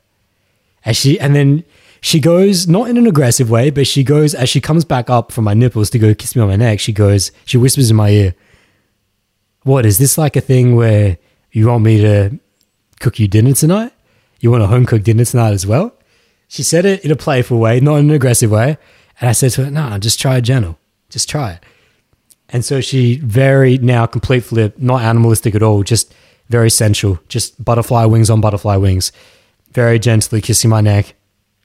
And I just kind of lie back and let go into it. And it's so nice because we just had the fireworks. And what I was testing for was, can she sit around the campfire with me as well? It's like she can definitely send the fireworks, but can she provide emotional care afterwards as well? I just want to see. And so she blows my mind. She starts caressing my neck, and her entire energy changes from this wild sexual animal, just wild, to the point where, remember guys, I wasn't the one who just took my pants off and unbuttoned my jeans and took the zipper down. She did that. She was the one that shoved her hand down my pants, pulled my cock up, and then unbuttoned my jeans, zipped them down, and then went down to suck me out. That was her. I didn't direct any of that. I didn't ask her to do it. I certainly didn't stop her to do it. I didn't ask her to do it. I didn't infer for her to do it. I was comfortable just lying back. We were just making out before that. She had incredible sexually animalistic energy to the point where she would do all of that, even with a wedding ceremony going on and other people down on the left-hand side, people walking behind us. So that's her set point, right? But then now I asked her to give me a little bit of the opposite. If she had sent the firework, I'm asking her for the long-term campfire. I'm asking her for the long-term care. Just seeing if you could show me some. And she completely flips it. Just starts with this really gentle kissing, then on the neck, and then I'm like, all right, let's go again. Let's do it up. That's only the beginning. That's the beginning of this. So I put my hand around her chin and kind of lift it up as if, because she's lying on her side on top of me, I get my hand underneath like this, like you would do this to someone. I just hold their head, hold their chin, hand on the side of their face, hold it. You're supporting it, which means you can also pull them in. And so I pull her in and I go to kiss her, but I do it so slowly. Like I pull her in so slowly. And then we ensue what is a make-out, open lip kissing, but butterfly on butterfly. Just the slowest. So slow. To the point where she will select a lip to kiss, but it's like the lips have to fold off of each other. It's so slow. It's like they fold off and peel off of each other before you start the next kiss. It's that sensual. It's that slow. It's so romantic. There's so much love in it. There's so much care and caressing in it. And that goes on for a good bit of time. I'm not sure how long because I'm just lost in the moment with her. It goes on for a bit of a time. And of course my eyes are closed during this. Just sort of let go of it. But then I'll open my eyes and stop for a second and just push her head back just a little. And she opens her eyes and I just look into her eyes. Just deep. Deep into them. Not looking at her eyes, looking deep into her eyes. And it's so deep that I literally see myself. It's like she can hold eye contact to such a degree that as I'm looking into her eyes, and remember, she's only like 2 faces distance from me. As I'm looking into her eyes, not only literally, but metaphorically as well, spiritually. On a physical level, literally, I can literally see my own reflection in her eye. That's how steady and present she is in the moment. That she's not thinking at all. There's no thoughts in her mind. She's just, the way that I'm looking at you guys, I'm glazing over. The way that, because I'm feeling it now, I'm glazing into the camera, getting lost in the camera lens. And that's how I was getting lost in her eyes. It's like, she's so tuned into the present moment, so glazy, that I can see myself clear as crystal. When someone's thinking, you just can't see that because the energy conveyed stops you from being able to see that. But then moving into the sexual spiritual level, it's like I feel this intense warmth inside my heart. I feel this intense care in which that the way that she's looking, the way in which her eyelids are slightly squeezed in around it, it's not like animal eyes. It's not like want to fuck you eyes. It's like I fucking love you eyes. And it's where the eyelids slightly squint in a little, but it's super glazed over. And she's just looking at me like she's ready to die for me. It's like she's looking at me like she's ready to die for me. And I'm looking back at her, just can't help but smile. Can't help but reiterate the same eye contact. That I'm with you guys right now doing the same thing. It's just such a level of presence and connection that it's magnetic. You're in each other, and I'm breaking it down now, but when I'm in the moment, I wasn't thinking any of this. I was completely gone. There's no more Adam. There was no more Anna. It was just. And we held that for so long and pull her back in and just kiss her again. Slow. Man, it gets me emotional just reliving it now, rethinking about it now. It's, the crazy wild blowjob while people are walking by us in the middle of the gardens, that's cool. Stimulating her clit and bringing her to orgasm while people are watching, that's cool. The crazy choking of her and bringing her to like a psychological orgasm while choking her, that's really cool. Having her choke me, that's really cool. But this was the coolest moment. This is how it should, this is like what I always look for. Can you send the firework while providing, can you send the firework while providing the campfire on the back end? Can you give them the long-term care after the short-term ride?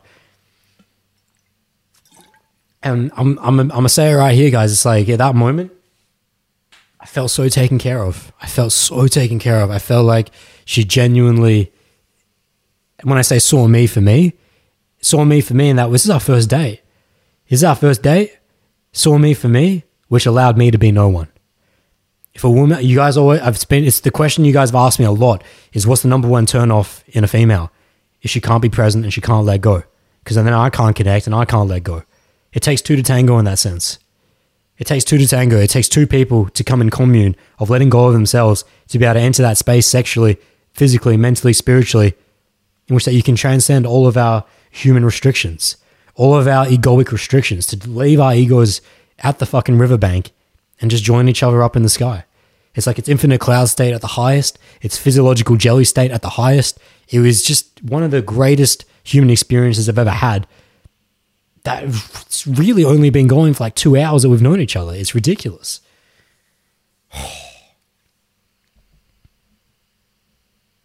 So I just remember looking at her eyes afterwards when I snapped out of the trance and it was getting really cold and I got the shivers and I was like, you're looking at me like you're the baby girl. And she's just, that's what went from my mind. Like you look like a baby girl. Like that's the look in your eyes. There's so much love there. So anyways, after that, I did some jiu-jitsu with her. I taught her some rear naked chokes, taught her some Ezekiel chokes, taught her the baseball bat choke, taught her how to, and obviously did that to her. She did it on me. Taught her how to escape from those chokes as well. Since we'd done so much sexual shit with the choking, I'm like, you should probably just know a bit about choking in general. So that was a lot of fun. And so that people we got really loud with because we didn't care if people saw us doing jiu-jitsu.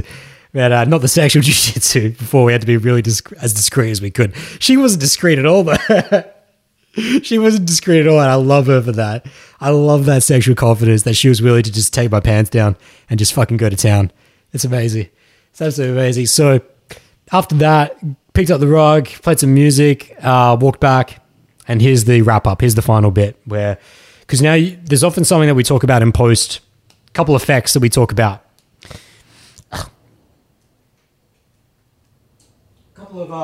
Couple of effects that we look for when a date is on point. To know that you honored your role as a masculine being and as a feminine being. There's a few things that need to happen in post that are like green ticks, green checks that this was what we thought it was. To make sure we didn't make any tremendous mistakes. And if these things don't appear, then we know we made some kind of mistake, most likely. So as we're walking back to the car and it's getting cold, it's getting dark, not too dark, but the sun's going down. It's about a 15-minute walk from halfway to my car, where we were, up to the train station where she has to catch the train back. And of course, as I always do, is that I always walk the girl back to her car. I always offer to drop her back at her car or drop her back at wherever she needs to get her transport, right? But that's like, it sounds like a gentleman thing to do, but to me, it's like, of course you do that. It's like, it's got nothing to do with me being a gentleman. It's like, if I care about you, there's no way I'm going to let you it's not even just like, no way I'm going to let you do that on your own, especially girls, like when dates end at night. It's like a lot of girls say to me, it's like, no, I'm a strong woman. I can walk back. I'm like, it's not about that. It's that I would feel terrible if I got home and I got a text from you saying that someone tried to mug you or something. It's like, I can't live with that. It's like, I have to make sure it's my 50. Like, let me finish my 50. Not that I say that, but I'm like, let me do me, right? So anyways, we're walking halfway back to my car. And it's getting to that point where she has to make a decision. Is she going to go back to the train on her own, or is she come with me? And so I just say to her, like, and my arms around her, and we're just like two kids now, just so comfortable with each other now. And not that we never were, but like compared to the beginning. And I'm just like, hey, by the way, do you want me to drop you back at the train station? And she goes, no, of course, typical female. No, you don't have to do that. You don't have to do that. It's okay. I can go on my own. And I'm like, listen, it's not about whether I do have to do that. It's like, I'm just saying, offer's there. And she goes, you're such a gentleman, Adam. You're such a gentleman. And I'm like, nah, it's like, listen, it's just what it is. You want me to drop you? But I don't care. The offer's there if you want it. I shut up. Silent pause. Okay. Always hold the ground. Never let her off. Never go. If a girl denies you walking back to her car, walking her back to her station, if she goes, it's her role to deny off the bat. She doesn't want to impose herself. So don't be the Mr. Nice Guy and go into the Mr. Nice Guy going, who would take that as a signal to go, oh, I've been denied, and go, no, give up. No. Just, it's their role to impose. So all you have to do is just hit one more push move back by saying, hey, listen, it's not a big deal. It's just, especially if it's a more dangerous situation, it's like, listen, I just need to make sure that nothing bad happens. Like, hey, don't read into it too much. Like, just the offer. You don't have to, though. It's like, whatever. They'll take it, always. And so she gets in my car, we get back to my car, show her that semi-manual I've been learning to drive in, get some really good gear shifts, get some pole positions, drive her up into the city, drop her off at the train station, but as she's about to get out, here we are. As she's about to get out, she turns and looks at me and she goes, well, I'm like, she's like, that was really good. And I'm like, yeah, it was really good, wasn't it? She goes, yeah, it was really good. Just so you know, like, if you ever want more, just call me. If you ever want more, just call me. And I'm like, I'm nodding, and I'm like, yeah, we'll talk. With a very cheeky smile on my face, we'll talk. If you ever want more, just call me. Yeah, we'll talk. And then what I'm used to, because on a first date, you don't expect a kiss goodbye. It's the first date. Most of the time, you had just the most sexual progression you're going to have on the first date, if it didn't lead back to one of your apartments, is that you just, maybe you had a kiss during it and that was about it, right? That's most typical first dates, the maximum progression, if you didn't progress it to a deeper bubble somewhere else. So you're not expecting that. But then as I say, hey, listen, yeah, we'll talk. And so I thought she was going to open the car door to get out. But no, she leans in as if to say, hey. And so oh shit. And I kind of like, for a second, I kind of goofed there for a second because I just wasn't expecting that, because I guess this is such a rare diamond of an experience of what we just went through. I just wasn't thinking at all. I wasn't even thinking that would be a thing. So of course I was like, yeah, I mean, when I say goofed, I didn't freak out. I was just like, oh, like, this is nice. Like, this is a nice surprise. So she leads in, and I go in, and it's not just like a kiss on the cheek or a peck. It's like that slow, I give a fuck and I care about you, open lip kiss where both her lips landed on my bottom lip. And it was just, held it there for like a good 1-2 seconds. And And I said, yeah, okay. And then she got out of the car. I'm like, yeah, okay. She gets out of the car. I roar from first to second. And fuck. The post. So there's always a couple of things we look for at the end. That was one of them. The linger effect is what I'm talking about when you know that a date was on point. The linger effect. Very careful. If you guys haven't seen that original podcast on the linger effects, I think it's in Free Flow Dates, Advanced Guide to Dates, Day 3s, maybe like that, Advanced Guide to Dates, something like that. We talk about the linger effect a lot in that one. Basically, the linger effect is that when the polarity is on... Oh, it's getting dark again. When the polarity is on between masculine and feminine, sexually well-balanced, the female will linger on the male. Or the one with the more feminine energy will linger on the masculine. It will manifest in the form of, hey, that was really... It would be a text the next day saying, hey, I had a really great time with you. Had a really awesome time with you. Thanks for taking me out. Or it'll be, thanks for this. Thanks for having a great time with me. Or thanks for being such a good guy. You know, et cetera, et cetera. It's always going to come in the form of her acknowledging that there was a good time had. Whether she says the words good time, doesn't matter. It could just be, thanks for yesterday. Oh, yeah. A lot of times, though, it is that I really enjoyed myself. Had a good time. That text will either come that night, next day, by the latest, the end of the next day if the linger effect is on. Otherwise, there's something that's wrong, either on your end or her end. Either that you made a mistake on your 50, or she is dealing with some internal turmoil that is making her feel insecure about sending that linger effect. Maybe she doesn't want to appear that she's coming on too strong, etc. She's been treated poorly in the past. There's nuances that can come in. If you don't get a linger effect, but you feel like you did the best you did, there's nuances there for sure. So, I got a physical linger effect. Very rarely, if ever, on one hand, I could count the end of first dates that didn't end in sex, like in terms of we didn't go to her apartment or my apartment in the classical fashion. I mean, we basically had full sex down there in Botanics, short of me just literally penetrating inside of her. We did everything else under the sun. So it's like the entire time I was so close to doing it though, because I already had my pants open, but it's like there's no way to hide what this would be. We just needed a blanket. That's all we needed. And so that brings me to the next point. So I got the linger effect I was saying before. On a handful of times, I could say that the linger effect came at the end of the date and not after it. So the ending linger effect is what I just described, where not only did she say, hey, listen, if you want more, just give me a call. That's linger effect in and of itself. That's how you know you've just nailed it out of the park. Both of you have nailed it out of the park, but more specifically, the feminine to masculine polarity, that she's honoring what you've done. But even more so, because it's verbal, she gave me a physical linger effect, which is, again, on maybe a hand. One hand, I could tell you. It's like the girl in Miami, greatest day tour of my life video, the greatest day tour of my life video. It's filmed several years ago in Miami with Steph. She had the physical and verbal as well. She kissed me goodnight.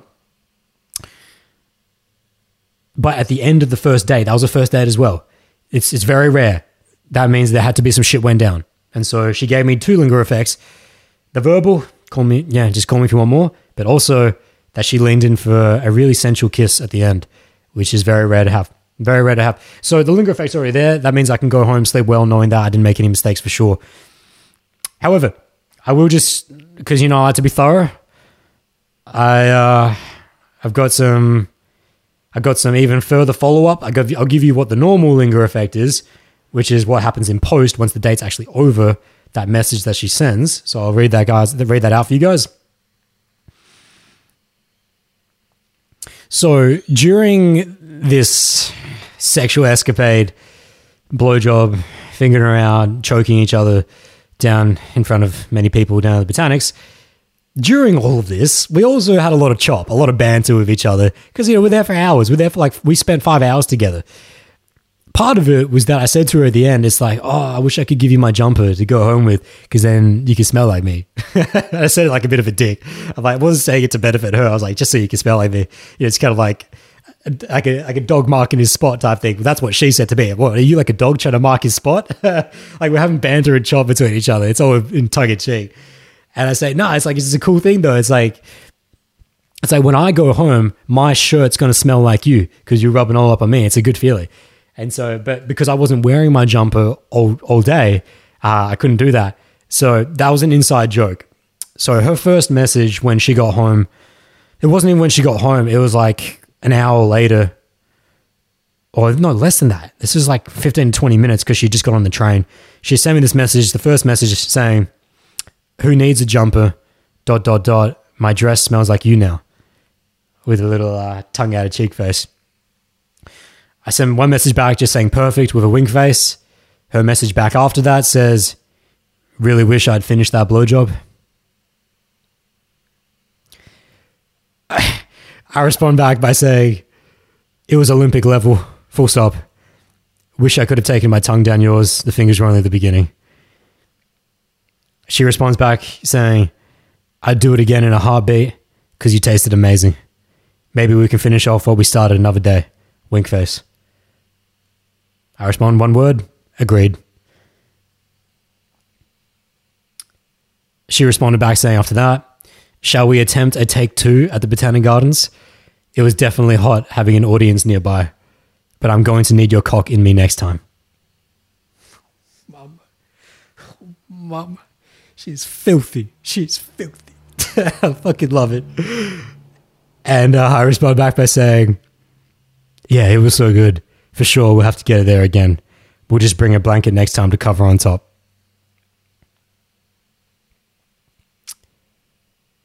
I think that's the end. Yes, it is. So I just wanted to make it a full tail to end, tail to nose to tail story. All the piece. Now we can get the summary and we can finish this podcast up and do some open Q&A at the end. So let's summarize this particular story like I did with Kayla's. I'll summarize Anna's, and then I'll summarize the lesson between both of them, and then we'll get to open Q&A, and that'll rock us out.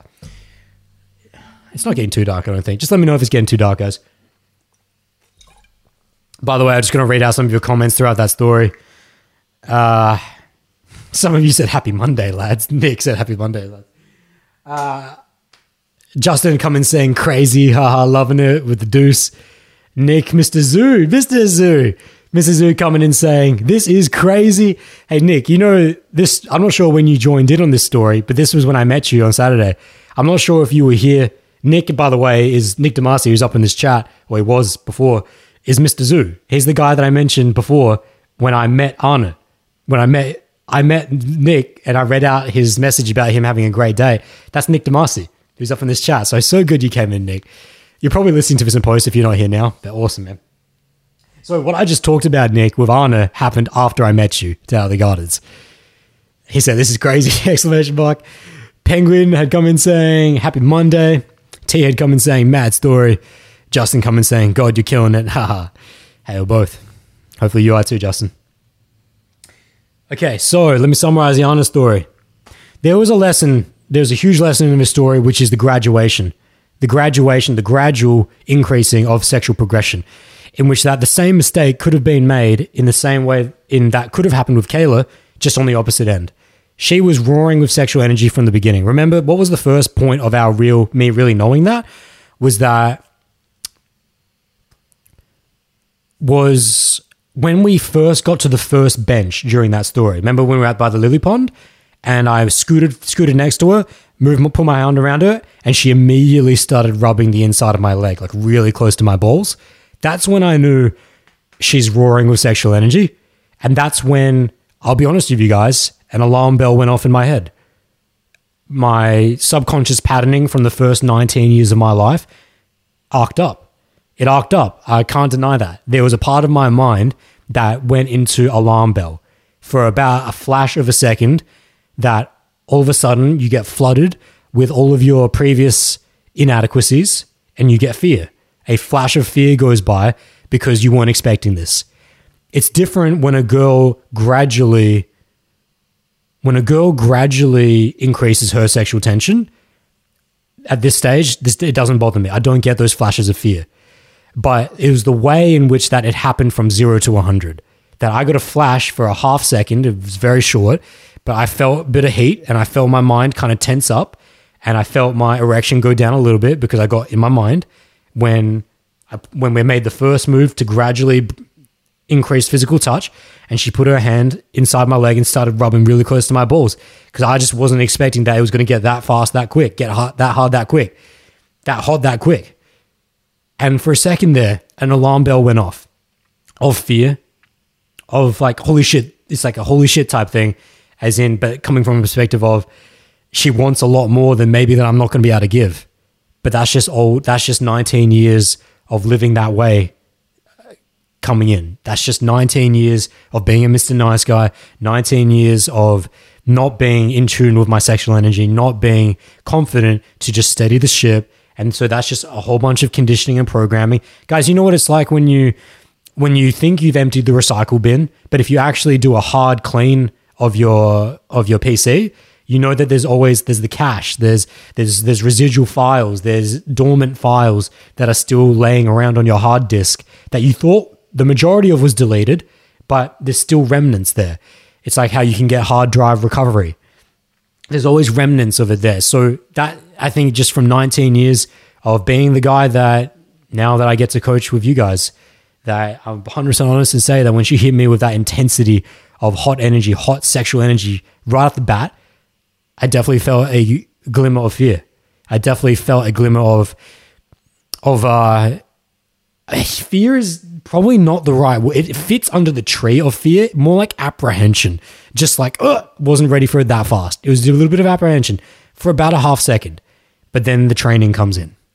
Then the social dynamic training comes in. It's like, but Adam, you've been here before.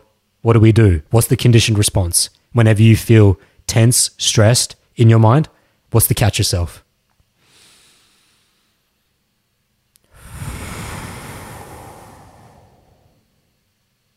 Just breathe.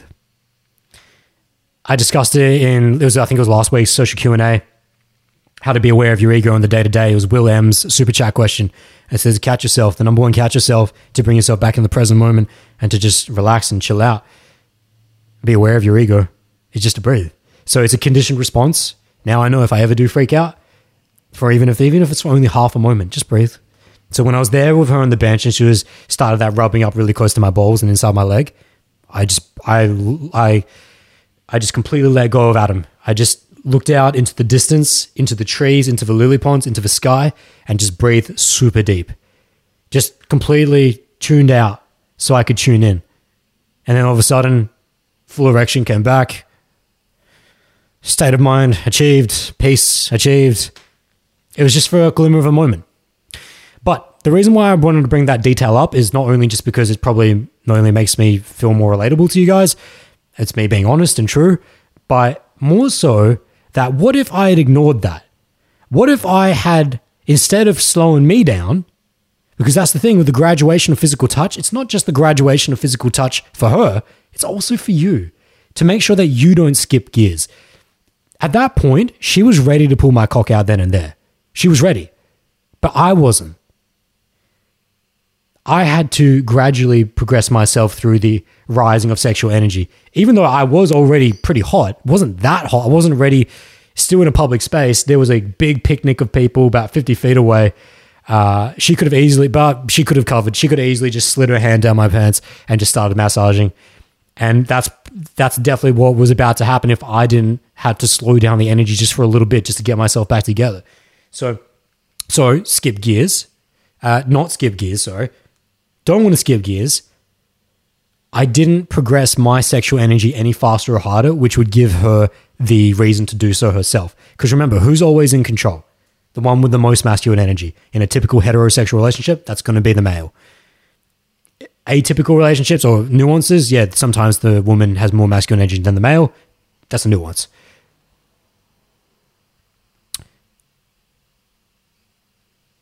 I'm still leading. Regardless of that, she's looking for a signal to put her hand down my pants that will let her know that that's okay. As long as I just kept massaging the back of her neck, which is what I was doing, playing with her hair, as long as I didn't increase my sexual flame, she wasn't going to either. She's still following my lead. And that's what you just have to relax into, is that she's never going to do anything that you don't signal for. In the same way that if you're one of my girls listening right now, he's never going to do anything if he's socially calibrated that you don't signal for. When I talked about Kayla before, having to go through her bringing her from ice turtle shell, cold sexual energy up to hot. You guys might not have noticed that, but because most of you aren't females listening to this, but the females listening to this, and guys as well, you should be very aware of this, that I never progressed the sexual temperature with her without her signaling for it. It was always just the next best thing. When I touched her foot with my foot, with Kayla, I only progressed it when I saw her push back. She signaled for more. So that's when I clamped both feet on. When I went to bear hug, when she didn't fully release into the bear hug like Anna did, right, and my hands on the heart, I tensed once to see if that she would respond. She did, so I went harder. I was only ever progressing based on her signal, and that's what the leader is always looking for. It's always just the leader looking for signal, and so stepping it through in which that gears don't get stepped, don't get skipped, gears don't get skipped, and you both reach the same temperature and meet each other at the sweet spot of the same temperature. Not necessarily the same time, I was about to say, because sometimes people get there faster than the other. Like me with Kayla, I got there faster than Kayla did. With Anna got there faster than I did. So, and that's rare. That's fucking rare that a girl gets to sexual temperature before I do. But this girl was operating on a different level. Maybe it's just because she's had kids and she's a MILF, yet she's younger than me. It's crazy. You'd never know as well, by the way, based on how tight her vagina was, based on how tight her pussy was, which because of the pussy eggs, which she was telling me about later. Fucking pussy eggs. So let me get the lesson back between this. Listen. I gave you 2 first date examples. One of a nice turtle shell girl nature, in which that she had to be progressed through the EVT, the 3 keys to sexual spark, which is eyes, vocals, touch. Make sure they all get checked in. Don't give up until the sun goes down, basically. Until you realize that we've just had enough time here, it's not going to progress. But give it a lot of time. Give it a lot of time. Next best step, always going very slowly, gradual. If you're with a Firebird and she's too far ahead of you, or if she's too far ahead of herself, which I didn't discuss, Vana, because she wasn't, but some girls are so far ahead of themselves because of their expectations of what they think's expected on them that they push the sexual temperature even when they're not comfortable. It's a common thing. A girl that thinks that, oh, this guy needs me to do this. This guy wants me to do this. Oh, I've got to be this sexual with him this fast on because otherwise he's not going to be interested in me. She's pushing her own revs. She's skipping her own gears. And when you recognize a girl's doing that, slow it down. Slow it down for her benefit. You don't need it. You just gradual it up. Gradual it up. And then when we piece out from that and you learn how to do that, you find that you both reach sync and temperature at the same time. And that's all we're looking for. Is that all I wanted to say? Is that all? There's a couple comments in the chat and then we can get to open Q&A after this if there are any open Qs. Otherwise, we'll piece out from there. We've been almost gone for 4 hours. So a reasonable sesh. Reasonable. Okay. Jay Nu comes in saying, in quotes, Jay Nu died several times during that story. I closed my eyes and went out of body for a few good minutes listening to you. That's beautiful, Jay. That's beautiful. Hell yeah, man. That's good, man. That means you're really attuned in it. That's really beautiful, actually. I don't think I've ever had anyone in the social Q&A ever resound that. That you were so tapped into the story and what was going on that you just literally closed your eyes and just tried to visualize and put yourself into it. That's awesome, man. Nick, aka Mr. Zoo, comes in saying, there was two weddings in that garden that day and no one saw you. That's a win. Dude, we were wondering because even when we finished up at the garden, there were still wedding people there. So there must have been 2 weddings because they were there from the moment she pulled my pants down and opened my pants up to the time that we finally finished several hours later and got up. The wedding people were still there. So yeah, there must have been 2 weddings. That's dope. Where were you in the garden, Nick? Why didn't I see you in the garden? You guys must have gone to a completely different area. Probably a good thing, though. Probably a good thing. Can you imagine, Nick, if you had been the one? If you had been the one? Imagine if Nick had been the one to walk by us while all of this was going down and he was the one that caught us. No one caught us in the end, at least that we know of. They didn't put us on Snapchat or Instagram. But no one at least came up to us to interrupt the sexual adventure. It would have been amazing, Nick, if you were the one who just stumbled. You just like walked down the dirt path. You're like, Adam? What are you doing, Adam? I'm like, what do you think I'm doing, Nick? Get out of here. That would have been dope. Oh, that would have been so funny, man. Oh, shit. TV goes and saying, got to peace out now. Cheers, everyone. Hey, have a good day, D. T. Have a good day, initial D and T. Justin comes in saying, it's 6:14 in the morning in Germany, and I spend the whole night hearing your story and advice. I don't regret it all with the love heart. Oh, Justin. Justin, it's great that you were here for such a time, for such a long amount of time. And I know that you've got to be wiped. You've got to be absolutely wiped. So I really appreciate that, man. And I hope that you got something from it as well. So, my friends, that's going to wrap it up here on hot versus cold sexual energy. Let's just get a summary before I do open up the open Q&A, if there are any open Qs, which is a time where you guys can ask any questions on human interaction, dating, love, social dynamics, whatever you want. I can get it then. Super chat options available if you want to donate to the channel. Get your question bumped to the top, and I'll give more time to it, depending on the questions, depending on how many we have. So, I mean, I always give more time to super chats anyway, but just in general, how much time we have to Q&A. So, the summary here, when it comes to hot versus cold sexual energy, it's a clickbait title because it's not really versus. It's just the spectrum of sexual energy. On the far end is 0, being the ice turtle of all ice turtles, cold sexual energy. It's distant, it's closed off, it's hesitant. And then it gradually gets warmer from there. It's like a 0 to 3. 4 to 7 in the mid-range is going to be your average cat. Kind of lukewarm, you feel a little bit of it. But then you get on the high end from 8 to 10 being a firebird, in which that it's very wild, very open, it's very free, letting go, not restricted, and open to the possibilities. That's the scale, that's the spectrum. We've been through that. What else have we been through? We've been through how to create the sexual spark. If you're someone who feels like you struggle to create sexual spark in interactions, or even just test if there is even any sexual interaction, you're likely not doing one of the 3 keys, either eyes, vocal, or touch, the EVT. If you're not doing any of those 3, then you're definitely going to be missing out on a test and a signal for sexual attraction. And it's actually a prerequisite that you do all 3 of them to get a sync in sexual attraction. You can still have sex without all 3 being there, but it's never going to be prime. It's never going to be optimal. It's never going to be what we want. What you want before full sexual connection in terms of penetration is to have eyes connected, vocals connected, and touch connected. All done on a gradual step. All done from such a low, gentle place, just as touching, bumping hands, bumping feet, arms around the shoulder, playing with hair. That's where it all begins, and it can always go up from there. And I gave you so many examples of how you can use, how we go into the eyes, how we go into to deepen our vocals, slowing the pace, etc., etc.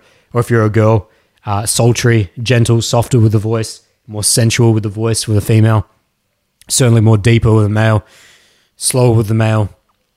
And then with the touch, just going from a place that just reads the person in front of them, not giving up. Don't give up on people that are colder in sexual energy. Give them time. Give them a couple hours. See what happens. See if you can connect. In the event that they don't connect, it's okay. You guys, she or he just wasn't ready in that moment. Doesn't mean that you can't see them again. I would have to ask questions if you go out on more than 3 or 4 dates and they still won't connect all 3 at a bare minimum level. Then there's definitely some issues going on with that person. But for the first 3 dates, what I gave you guys today in Kayla's story was tremendous progression for a girl that was so cold to begin with, but then ended so hot. But it still only ended at the bear hugging and the sensual talking. We still didn't kiss or anything. I gave you the complete opposite with Anna, in which that it started hot and only got hotter. It was ridiculous. It's something that I've had sex in public before, but that was with girlfriends. It certainly was not on a first date. It certainly was not on a first date. Okay, I've had a couple random one-night stands that were in public bathrooms, so it's not a day, but it was a flash moment. It wasn't, and also it was inside a building. It wasn't in an open public area where everyone can see. It's like, it was definitely a one-of-a-kind experience that I have never done before, and I'm so grateful to Anna for that. And we shall definitely get it again.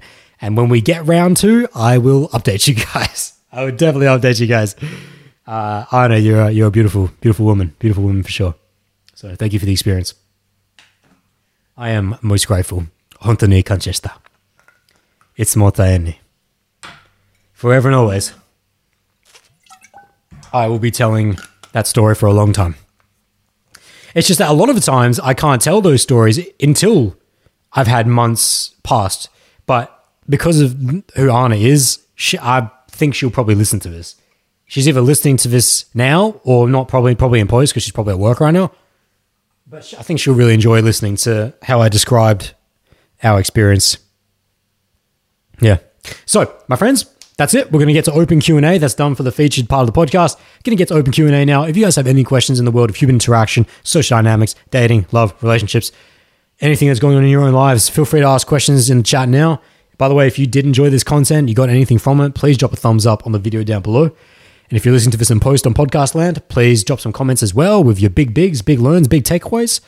And looks like we've got our first super chat. So I'm going to roll into that first super chat.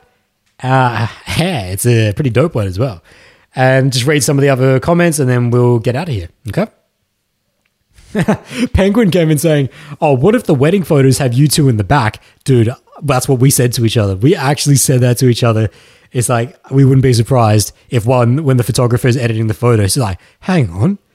It's like, is that guy is she sucking his dick? And he just keeps a copy for himself. I'm sure he keeps a copy for himself. Or what if he didn't even notice and he actually printed the professional photos with us in the background? One day, 10 years later, they're just sitting back with the kids and the kids like notice.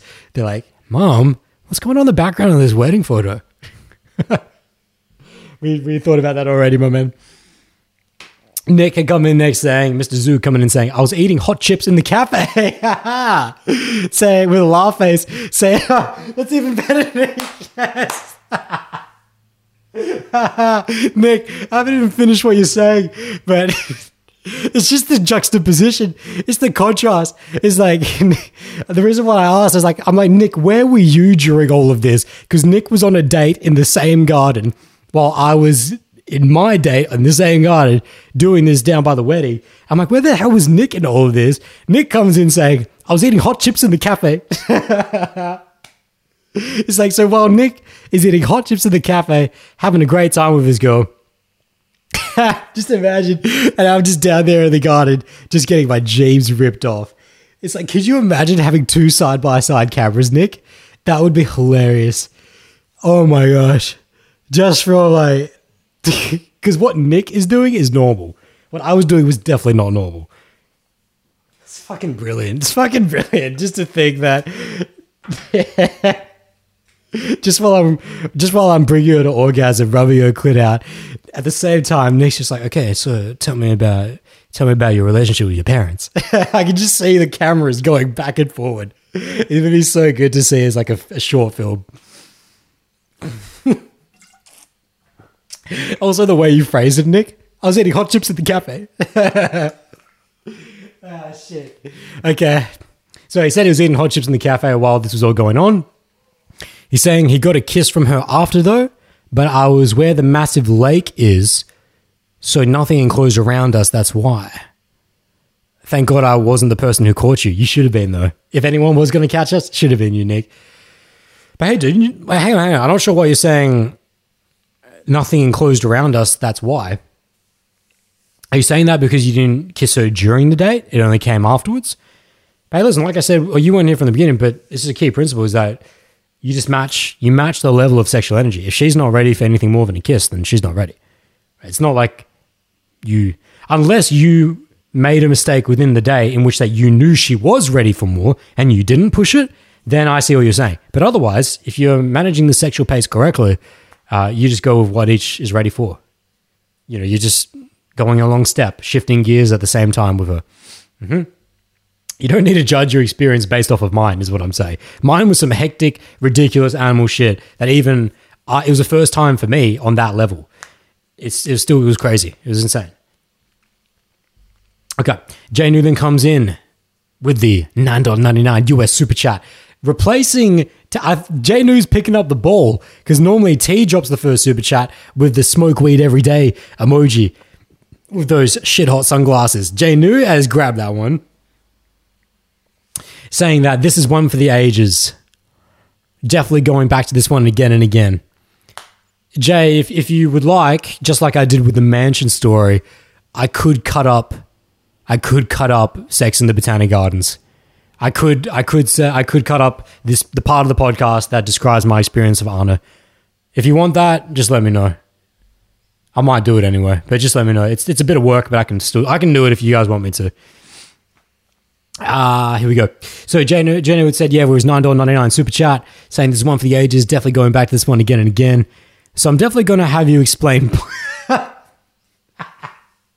Jane says, so I'm definitely going to have you explain pussy eggs. but on a more personal note, I've been transitioning out of the more free and fluid student lifestyle into the more structured and tightly scheduled professional life. More tightly and scheduled professional life. So I was broken up in the chat there. I just got hired for an 8 to 5. What's your advice on reworking social dynamics into my life, supposing it's important, does not diminish in priority? Supposing it's important does not diminish in priority. Okay. I found it much easier to balance with my health, social life, and school, but I'd rather not put it on the back burner now. Although I've had to these last 2 weeks, I've had to put social dynamics on the back burner for the last 2 weeks, is what he's saying. Like, it was raining and blowing a storm in New York City today, but I had done no sets in 2 weeks, so I was just riding the subway around and doing sets in the stations all. I have yet to break them down as well, but that's happening right after this. Good, Jay. I'm going to break them down. Okay, so in terms of lifestyle balance, Jay, if you were one of my clients, this is exactly what I would address, is that learning of social dynamics should not take your entire life. It should not take your entire life. It should not take your entire life to achieve, nor should it take up your entire life. Does that make sense? Learning social dynamics should not take your entire life, which speaks to the duration, which means if you do it right, you should be able to go from unconsciously incompetent to conscious competent, which means from 12 on the clock face to somewhere between 6 to 9, conscious competence. The minimum standard for social dynamics of all human beings is conscious competence. What does that mean? That you are aware and that you know what you're doing and that you're good at it. You're aware and you're good at it. You know what it means to do open qualification, investment, close. You know how to handle a cold interaction in basically any environment. You're not perfect at it. It's not perfect and it's not even unconscious, but it's just that I know what I need to do and I can do it. Might not be the best, but I know what I need to do and I can do it. That is the minimum standard. And that starts at 6 p.m., 6 on the clock face, and goes up to 9 o'clock. And there's obviously degree of expertise within conscious competence between wherever you are in that stage. However, so Jay, what I'm saying is that, but you can go, anyone, no matter how hard case you are, can go from unconscious incompetence, which means you don't know what you're doing, you don't know how bad you are, and you don't even know. It's like you suck and you don't even know how much you suck. You don't even know what you suck at. That's you at the beginning of your journey. You can go from that into the conscious competence I just described in 10 years and under. I've never seen someone so hard case that would need more than 10 years to make that journey. I've seen some guys that need 5 to 7 years. Maybe one guy that needs 10. Probably one guy that needs 10, which is how I can give you the number 10. But I've never seen anyone that is going to need from 20 years old to 30 to make more than that to make their transition. So what that means, why I said that, Jay, is because learning social dynamics should not take your entire life. 10 years maximum to get into conscious competence. At the same time, Jenu, it should not take up your entire life. Which means that if you're doing social dynamics correct, it should be highly structured and should be targeted. What's the mistake that most people make in their journeys of social dynamics? They go too slow and too long. Too slow and too long. They act as if they have their entire life to get it handled. They act as if I can do this anytime. So they do a set here and there, go out once every second week, go out once every week. And then with that process and with that mentality, it will take their entire life if they ever get there in the end anyway, which most likely not with that mentality. But it will certainly take at least a lifetime with that mindset. So that's too long, too slow and misguided in that sense. Too slow and misguided. What that means is that they don't structure it. There's no structure. It's not targeted. What we need is something that is extremely focused. Too slow to me is unfocused. If you're doing social dynamics slow, which is the one set here and there, that's unfocused. You need it hard and fast, in bursts, in action blocks, in challenges. This is what I do with all my clients. I've got many of them on right now and experiencing tremendous growth across several countries, several different continents, and many different countries across the world that are on always start with a 30-day challenge as an analysis. That's what the 30-day challenge does. Helps you analyze where you are in your current social dynamics. It's purely an analysis. It's an analysis tool. It's not used to develop social skills while you might. It's used to analyze what you need to then target in action blocks throughout the rest of the year. So 30-day challenge is done first, 2 weeks break after that, then action blocks, which are no longer than 4 weeks, but it's not back-to-back every day for 4 weeks. It's maximum 3 days back-to-back, but intense within those 3 days. You could have nights interspersed, but if we're separating between day and night, you do 3 days on, 3 nights on in a week, that's fine, but it's never going to be 6 days of the week or 6 nights of the week. 3 at the max, back-to-back. So you could choose a Friday, Saturday, Sunday, or you could do a Wednesday, Thursday, Friday, or a Saturday, Sunday, Monday, or Sunday, Monday, Tuesday, whatever. Just 3 days back, depending on your city. But in those action blocks, they're targeted 4 weeks maximum. So for example, one of my clients right now is, and don't worry, Jay, I'm this is a super chat, so I'm covering foundations, but I'll make it more targeted to when shit gets in the way in terms of your job. But don't worry, I haven't lost the plot. This is all found groundwork for it. One of my clients right now, he's on that. Several of my clients right now are in their 4 week action blocks where they're focused on certain skills. One of them's focused on sexual spark and qualification. One of them's focused on slowing down, breathing, being present. There's several things that are being targeted, often at the same time, but targeted nonetheless. But I'm going to spend 4 weeks on this, and it's going to be 3 days within that week per week for 4 weeks. You fail if you break that. So if you do 3 weeks in a row of 3 days back to back, but then on the 4th week, you did 2 days and then took a day off and then did the next day, it doesn't count. All right. We're also training mental and personal integrity, that you stay true to your word always. You do what you say you'll do. This is not just about allowing you to stay as a boy, but it allows you to not only transition into a man, that you stay true to your word. If you say you're going to do something, do it right. Okay? Because, by the way, the reason why on a tactical level is that 3 days, 3 sessions a week of going out in the day, doing 10 interactions in those sessions at a minimum, that's not enough to learn. That's definitely not enough to learn. But if you put those 3 days back to back, that is enough to learn. 3 days back to back of 10 interactions in a row each day, that's 30 interactions back to back. You get a really nice compounded effect of that. Do that 4 weeks in a row, you're going to learn. If you're targeting certain skills, you're going to learn. But if you just do 3 days on a whim, do Monday, Thursday, and then Sunday, and they're interspersed with breaks, then it's like pissing in the wind. I'd rather you just not do it at all, right?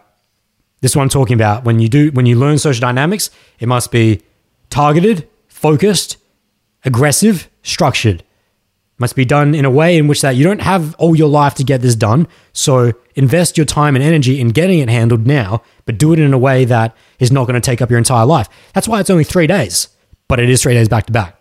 Or if you're doing 3 nights back to back. You could do 3 days and 3 nights back to back. That's fine. It's pretty intense, but you could. For some, I have recommended it, depending on where you're at and what you want to learn. Anyways, now, Jay, hopefully you understand the foundations of my philosophy towards learning social dynamics. Now, let's throw in the spanner that you throwed me of you've transitioned into work life now, from free living student life to the work 8 to 5, you said. And was there a specific question that I just make sure I don't want to miss? He said, I found it so much easier to balance my health, social life, and school, but I'd rather not put on the back burner because I had to do the last 2 weeks. I'm sure you had a question. I'm sure the question was there. Oh yeah, you said, what's your advice on reworking social dynamics into my life, supposing it's important, does not diminish my priority? So you can probably already formulate your own answer from there, Jay, which is this. The way that you rework social dynamics into your life is that you don't. Social dynamics, the learning of social dynamics should never be a daily concern for you. It should never be a daily activity for you. It should only be a targeted exercise for moments in your life that will, when you're in it, be a day-to-day thing, but it was never intended to last that way. That's why most people fail. They give up because you can't maintain that. It kills you. To not, because what that essentially means is that you're not being focused on goals and measuring and being targeted and progressing. And it's like, so you get just down on yourself because you're not progressing. You don't want to end up like that. What you want to do, it is getting dark in here. Give me a sec. What you want to do is to, now that you're going into a work life schedule, and that's how it's going on, it's your time's getting a little bit more taken up by other things. What you need to do is sit down with yourself and say, okay, Adam said I need to get structured, I need to get focused about it. What do I need to learn? That's the first thing I would start with you if you're doing a session with me, is I say, what is my intent? What is my goals? What is my reasons? What do I need to achieve? Why do I need to achieve them? I would start with all those, get the groundwork, my foundations, get all that out into a journal. From there, look at the reasons for and why, and then look at, okay, now, where am I at in terms of my social skill set? Am I consciously competent? It's very easy. Am I consciously competent? What does that mean? To be consciously competent, you must, in 8 out of 10 interactions with girls that you are genuinely attracted to, you must be able to carry the interaction from open to close. You don't have to be great at it. You don't have to be the best at it, but you must be able to carry through open, qualification, investment, close 8 out of 10 times to be able to call yourself consciously competent with a member of the opposite gender that you are attracted to. 8 out of 10 times, that's consciously competent. Of course, with the nuance of as long as their 50's there, as long as they're connecting, of course, there's all the nuances there.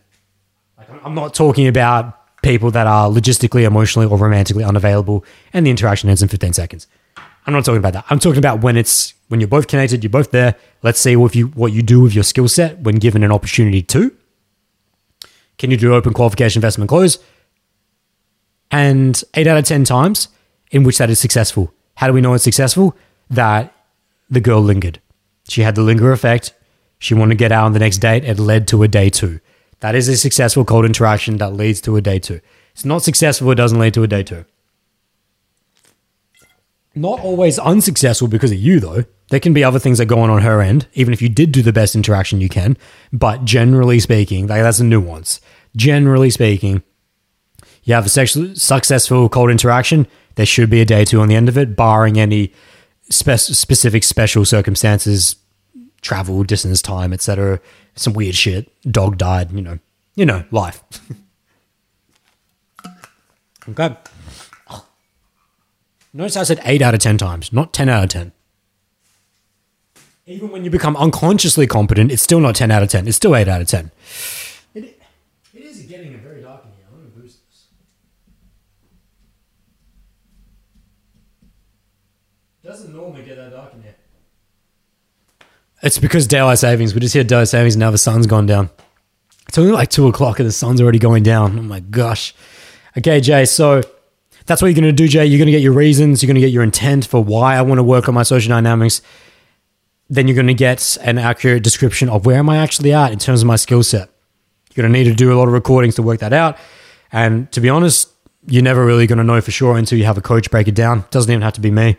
Go to someone that you trust. But you're never, not even just speaking to you now, Jay, but you're never going to be able to objectively break down where you are at in terms of your social dynamics. The best guide I can give you is the 8 out of 10. The 8 out of 10 I just gave you, that's the best guide. But even then, most people can blur the lines. They blur the lines and they give themselves more points than they actually deserve. So you're going to need to get third perspective at some point if you want to confirm that. If you wanted to confirm that and you want it to be accurate. Past that point, once you know where you're at and once you know where you want to do it, then you can just design the action game plan. If you're below conscious competence, well, then you need to go really hard in the action blocks, doing consecutive action blocks back to back, targeting your certain sticking points. If you're not in conscious incompetence or anywhere below 6 and you're above 6, then it's purely about how much do I want to grow, how much do I want to learn. Once someone enters conscious competence, they're done. You're done with learning social skills to the minimum degree. It's only fruit past that point. And when I say fruit, it's only fruit of your own skills, not fruit of getting other people. It's only adding to your skills from that point. Everyone must reach the minimum standard of conscious competence, but past that point, whether you reach 7, 8, 9, 10, 11, or finally 12, doesn't really matter. It's just extra mangoes. It's just extra peaches rolling down your hill. that just build up your skill set. Not women, skill set, skill. So it doesn't really matter. Because if you're consciously competent, which means that you can handle an interaction from start to beginning in basically any environment, airport, cafe, library, uni, careful with the uni, but actually no, uni as well, because if you're consciously competent, you should know how to be indirect or direct energy in a highly pressured situation. That's conscious competence. If you can do all that, then there's no need to really chase anymore. Any more than that would just purely be the love for improving yourself. Any more than conscious competence at a minimum is purely just the love, which is why I pushed it all the way 12 to 12 to be unconsciously competent, just because I love the process of self-cultivation. Just because I realized the power of it and how I wanted to spend my life helping others go through this. So of course I'm going to ride the journey out to the end. Ride the skill set journey out to the end, I should say. But it's not like you have to be unconsciously competent. Absolutely not. Okay? So Jay then come up saying, yeah, I've been eyeing up that 9+ for some time now since I'm at least a 6 outside of casual relationships. But I find a lot of meaning and purpose in swinging the hammer of cold human interaction. So Jay's saying that he thinks he's just entered conscious competence and he wants to get into unconscious competence. So Jay, if you're teetering on conscious competence, I would do an action block.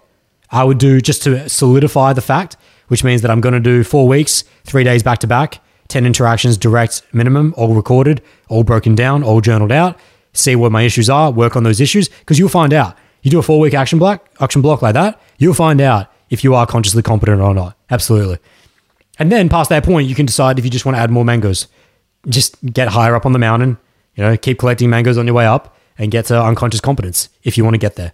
But just make sure that you're solid on being consciously competent. Some people, they do a lot of work. They kind of teeter on conscious competence, just when they feel like, they're starting to get on some dates. They're starting to, close a few interactions down, but then they rest. That's where a lot of people fail. It's like, I'd much rather you just put in an extra half a year of work to solidify that I'm consciously competent. That no, it's for sure. 8 out of 10 times, barring any random specific weird scenario happening, I can handle an interaction. I can close it out successfully. No problem. I would much rather you just go to sleep with that piece. You know what I'm saying? So Jay would then also come and saying, night game is mostly inaccessible in New York City, but should be able to once restrictions ease. It's painful, man. It's painful. You guys should be free. So do the best that you can, though. As painful as that is, do the best that you can. Don't put your life on hold because society is in a bad way, right? Forget about society. You do you, Jay. You do you.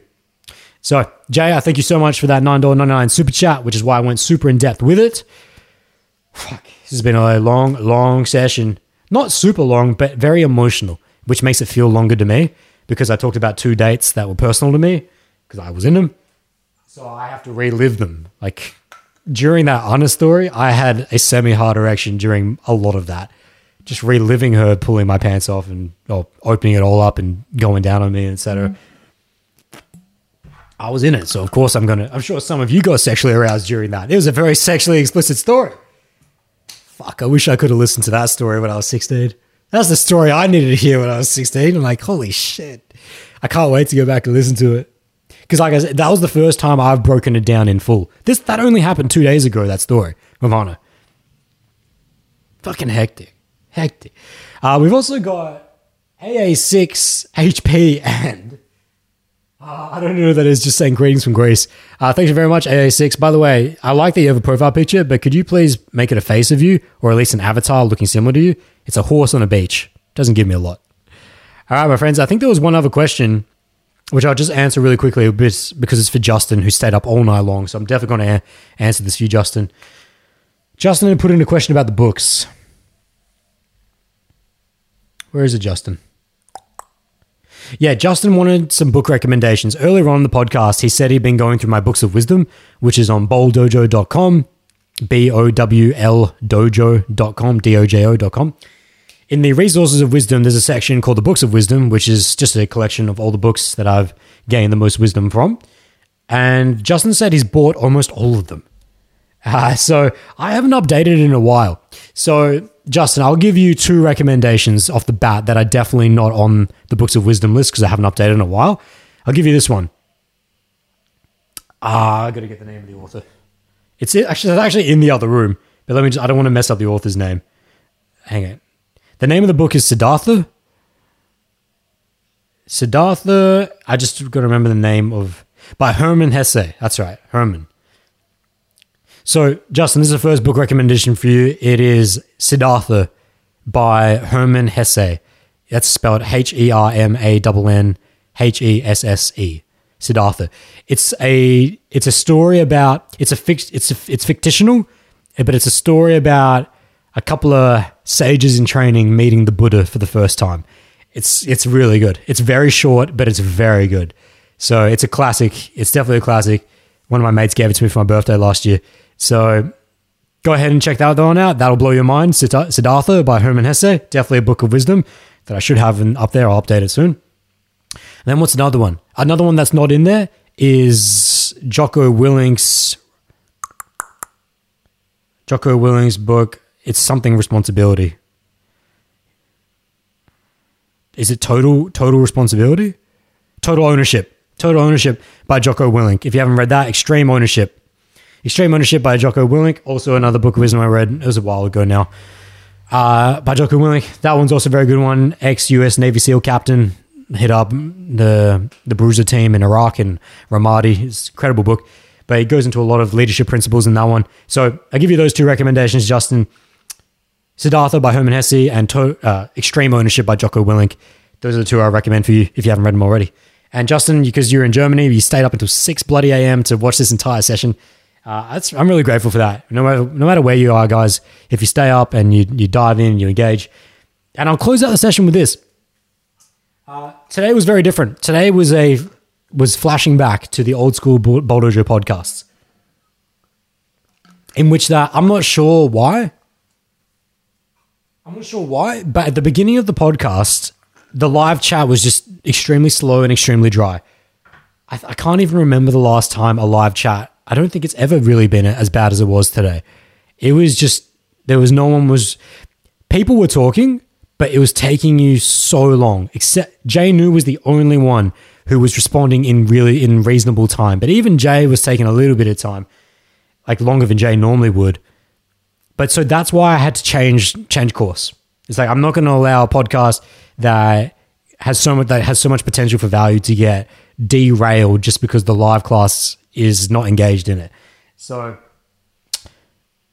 my friends, it's like something I just want to say here at the end is, I do these live nowadays, and the reason why I don't do the Bulldozer podcast anymore the way it used to be is because of the engagement, is because of the live class, is because of you guys coming in and answering questions and learning through it. But to be honest, the live class part of it, even though it makes it so much more engaging for us when we're live, it's not integral to the podcast. This podcast had 90-something episodes before it was ever live. And people got just as much value from it then as they do now. And so I'm always aware of that. And so if for some reason, if we get a couple repeats of what this is like, and I'll be honest with you guys, this is the first time I've seen it like this ever. The last few weeks have been tremendous live Q&As, like really good live engagement. It was just today. And so what I had to do is say, well, I'm not going to waste the podcast on it. I'm going to completely change script and just treat it like a BDP. Just go into straight coaching, instructing from the beginning, which I normally don't do to the end when we have live class, when people are engaged. So listen, I'm going to be attentive to it. It was a bit of a surprise to me that you guys were so there was just not much engagement and it was very slow to begin with. But to be honest, because I had to tell the 2 date stories, it's almost better that we didn't have much class engagement, because when I do tell date stories, I just go through them anyway. I go straight through the experience. So the podcast ended up being saved, even though it started off a bit rocky. The ending, and yeah, I'll just be honest with it was rocky to begin with just because of how slow it was. But I didn't waste too much time in it. We got a lot of lessons towards the end. And I thank you guys, for those particularly in post, if you did get some value from this, please drop a comment in post on the YouTube video. Or even, that's most appreciated. It helps the video itself. Drop a thumbs up as well if you did enjoy it. And always feel free to send me your stories, your questions on Instagram at uitang1, OOITang1. or on bowldojo.com. You can send me an email there, bowldojo.com. I'm going to read out a couple more little finishing comments here, but that's where this session wraps up. So, Nick, aka Mr. Zoo, comes in saying, what an episode. And Nick, you only joined in. You joined in at the perfect time. You joined in. I'm not sure how. No. You joined in halfway through the Anna story. You weren't even there from the beginning. You should actually go back and listen to the beginning of that story. Also, the date that I talked about before that. Because the date with Kayla that I talked about before that was like the girl you were with. She was a nice turtle shell. So you definitely get something from that. Justin Mueller then comes in saying, thanks so much. I can't wait till the next video / podcast. Well, yeah, Justin, I thank you so much. And we will be back next week, same time. Every season has 12 episodes. This is episode 10 of season 6. Two more to go. And so same time, 10 a.m. Australian Central Standard Time, Monday. Check the Bowl community post every Saturday or Sunday night, depending on where you are in the world, for the topic and the time zone conversions. It's all in the Bowl YouTube community post. I put it there every week. Also in the Bowl Sip weekly email newsletter, I always say what time, when, etc. the next session will be. It's always 10 a.m. But my friends, that wraps up hot versus cold sexual energy. Actually turned out to be an amazing session in the end. So I thank you so much for your engagement, for being you guys, eh? It's always a time in my life doing this stuff. And I wish you guys the best in your lives. Much peace and much joy. Yes. Thank you very much for making it all the way through this session, for your presence and for your attention. If you actually made it to the end, that's incredible, because these sessions are often minimum 2 hours. And hey, you're my kind of person. If you got that kind of attention and commitment to your development, shit. Get excited by that. So before you run off, let me just hit you with a couple of reminders.